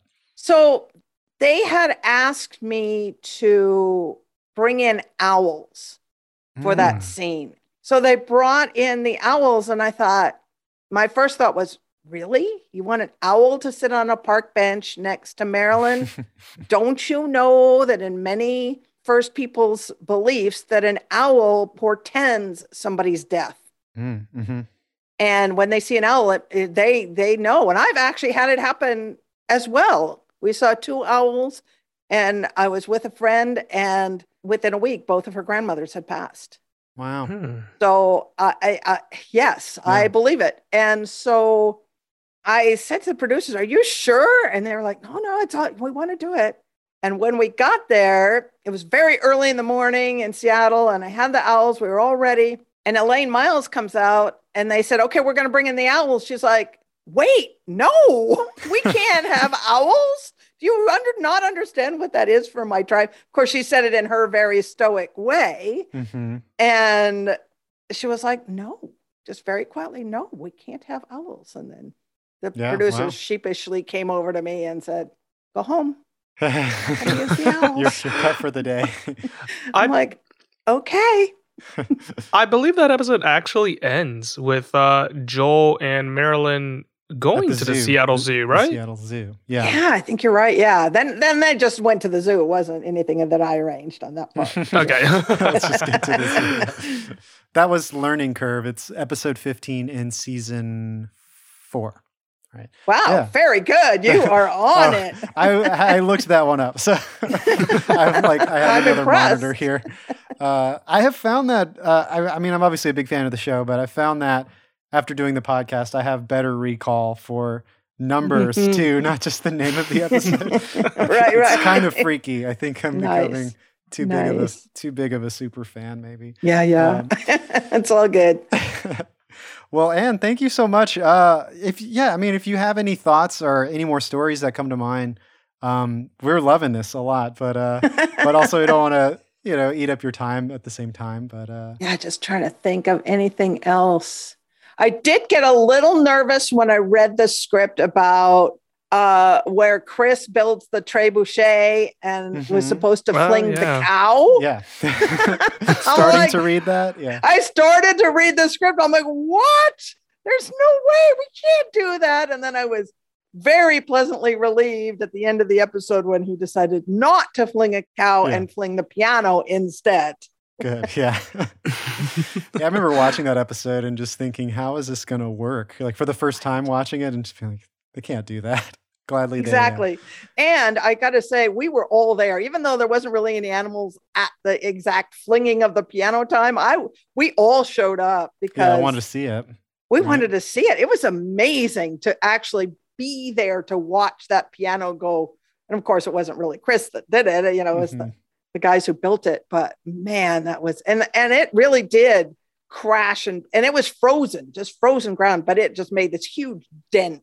Oh, like a crater. Wow. Yes, this huge dent. And then we all, after they cut and we're done with the scene, we all scrambled. And I know John Corbett, he was collecting like keys and pieces of the piano as little memorabilia. Running to pick it up. That's great. Well, wow. Anne, thank you so much for taking the time to talk to us. And it's just been a pleasure. It's just been very wonderful speaking to you and kind of getting a peek behind the curtain and just knowing about all the animals that were involved and just, it seems more real now just to know about all the connections that went between handler, coordinator, and the animals and the crew and everything. So thanks again for coming on. But I want to say for now, Anne, I believe you have a couple podcasts of your own. If you want to plug those, maybe our listeners might be interested to check it out. Who knows? Well, thank you. That's very sweet. Now, my podcasts have nothing to do with film or even training animals. However, because I've moved on in my life, I'm no longer training animals for film, but I do run whale and dolphin wisdom retreats around the world to take people to observe, hang out, learn from, and even swim with wild dolphins and whales. Wow. So I have two podcasts, and one is transformational travel. So I interview guests who have had powerful, life-changing experiences traveling, whether it's around the world or a walk in the park near their home. Wow, yeah. So that's a fun one. That sounds great. And then the other one is Dolphin and Whale Tales, Tales, and pun intended, of course. And that is all about what I have and what my guests have learned by spending time with dolphins and whales. Wow. Like, dolphins represent joy and play and bring a smile to everybody's face. And whales represent abundance, being the largest animals on earth, eating the smallest, and you never see a skinny whale. Why did you gravitate toward dolphins and whales? Well, I grew up right on the water in Olympia, Washington. My dad had a boat. I literally grew up watching the orca whales my entire life. And so as I was training animals for film, I also started feeling the call to, and the drive, the attraction of wanting to spend more time with dolphins and whales, and also get into kind of the spiritual aspect of that. And so the more I learned about it, the more I just got immersed into it. And then I was hired to work on a film in Panama. And the film was called End of the Spear. And it is a film that is a true story, but not a documentary, scripted film about a tribe of indigenous peoples in Ecuador that in 1956 killed 5 American missionaries. So we were telling that story, and we shot in Panama, just logistically, financially made more sense. And we hired a local tribe of indigenous people called the Embera tribe as our actors. Wow. So I got to hang out with them on the movie set and was just really touched because they still live in traditional villages deep in the rainforest. Wow. and as they have for eons. And they just have this warmth and sense of family and community that I say they have the quality of life the rest of the world is searching for. So I fell in love with them as a people. And then as fate would have it, I ended up falling in love with one particular individual from the tribe, and I married him. Wow, congrats. Thank you. So that was back in 2004. And so I ended up moving to Panama to be with him and his family. And as I was there in this country with two oceans 50 miles apart, I thought, okay, what species of dolphins and whales do we have, and how do I get out to see them? Yeah. And I found out that Panama is one of the only places in the world where humpback whales come from both the northern and the southern hemisphere to breed and give birth. Wow. And that nobody knows that. Yet it's super easy to find them. So I literally pioneered the whale watching industry in that country. Wow. Which was not easy because again, nobody knew we had No whales. one was doing it. Wow. Right. And then from there, doing the whale watch day tours, I wanted to, again, pardon the pun, dive deeper into connection with the dolphins and whales and take my clients deeper as well. So that's when I started my retreats there. And now I'm living back in the US in California, and I go all over the world. Hawaii, the Bahamas, French Polynesia, the Northwest, back to Panama. I go all over on my retreats. That sounds great. Wow. That sounds amazing. Well, yeah, if you're listening and you kind of want to hear more about that, was it whale and dolphin tales? Dolphin and whale tales. Dolphin and whale tales. Yeah. TALES, like stories. And then the first podcast about life-changing experiences, what was the name of that? Transformational Travel. Transformational Travel. Yeah, if you want to hear more from Anne, if this sounds interesting, it sure sounds interesting to me, definitely check it out. Is that available to download like anywhere you get your podcasts? Anywhere you get your podcast, absolutely. Love it. And once again, we're so honored to speak to you. Hopefully we can do this again sometime. And it's been such a delight. Thank you seriously so much. Yeah, thank you for coming on. It's been my pleasure. It's always fun. It's like a blast from the past, going back to all the memories from that show. It was great fun, and it was an honor to be a part of it, and a real blessing. So thank you for letting me bring those fun memories back. Okay, Charles, that does it for this week's episode. Next week, we're going to be talking about Season 5, Episode 3. It's titled Jaws of Life. What do you think that might mean? I don't think it has anything to do with the Steven Spielberg film. You never know. I mean, maybe they'll have a shark. You know, we didn't talk to Anne about any sharks on Northern Exposure, but maybe. Oh, that is true. I mean, my thoughts are going to be leading me to that device that they use to get people out of the car right there. Okay. That little mechanism. Oh. So I'm guessing maybe someone gets into a car crash. It's a very literal interpretation, but you know, maybe it's that. Wow. Okay. Well, let's save it for next week. Until then, it's been great, Charles. I'll see you next week. All right. I'll see you next week. Northern Overexposure Podcast is edited by me. Our theme music was remixed by Matt Jackson. Thanks to Laser Kitties for the podcast artwork, and thanks to Anne Gordon for being our guest. You can listen to our podcasts, Transformational Travel and Dolphin and Whale Tales, wherever you get your podcasts. If you'd like to write in, you can reach us at northernoverexposurepodcast@gmail.com, at northernoverpod on Twitter. And if you like the show, please consider becoming a patron at patreon.com/northernoverexposurepodcast. And of course, thank you for listening.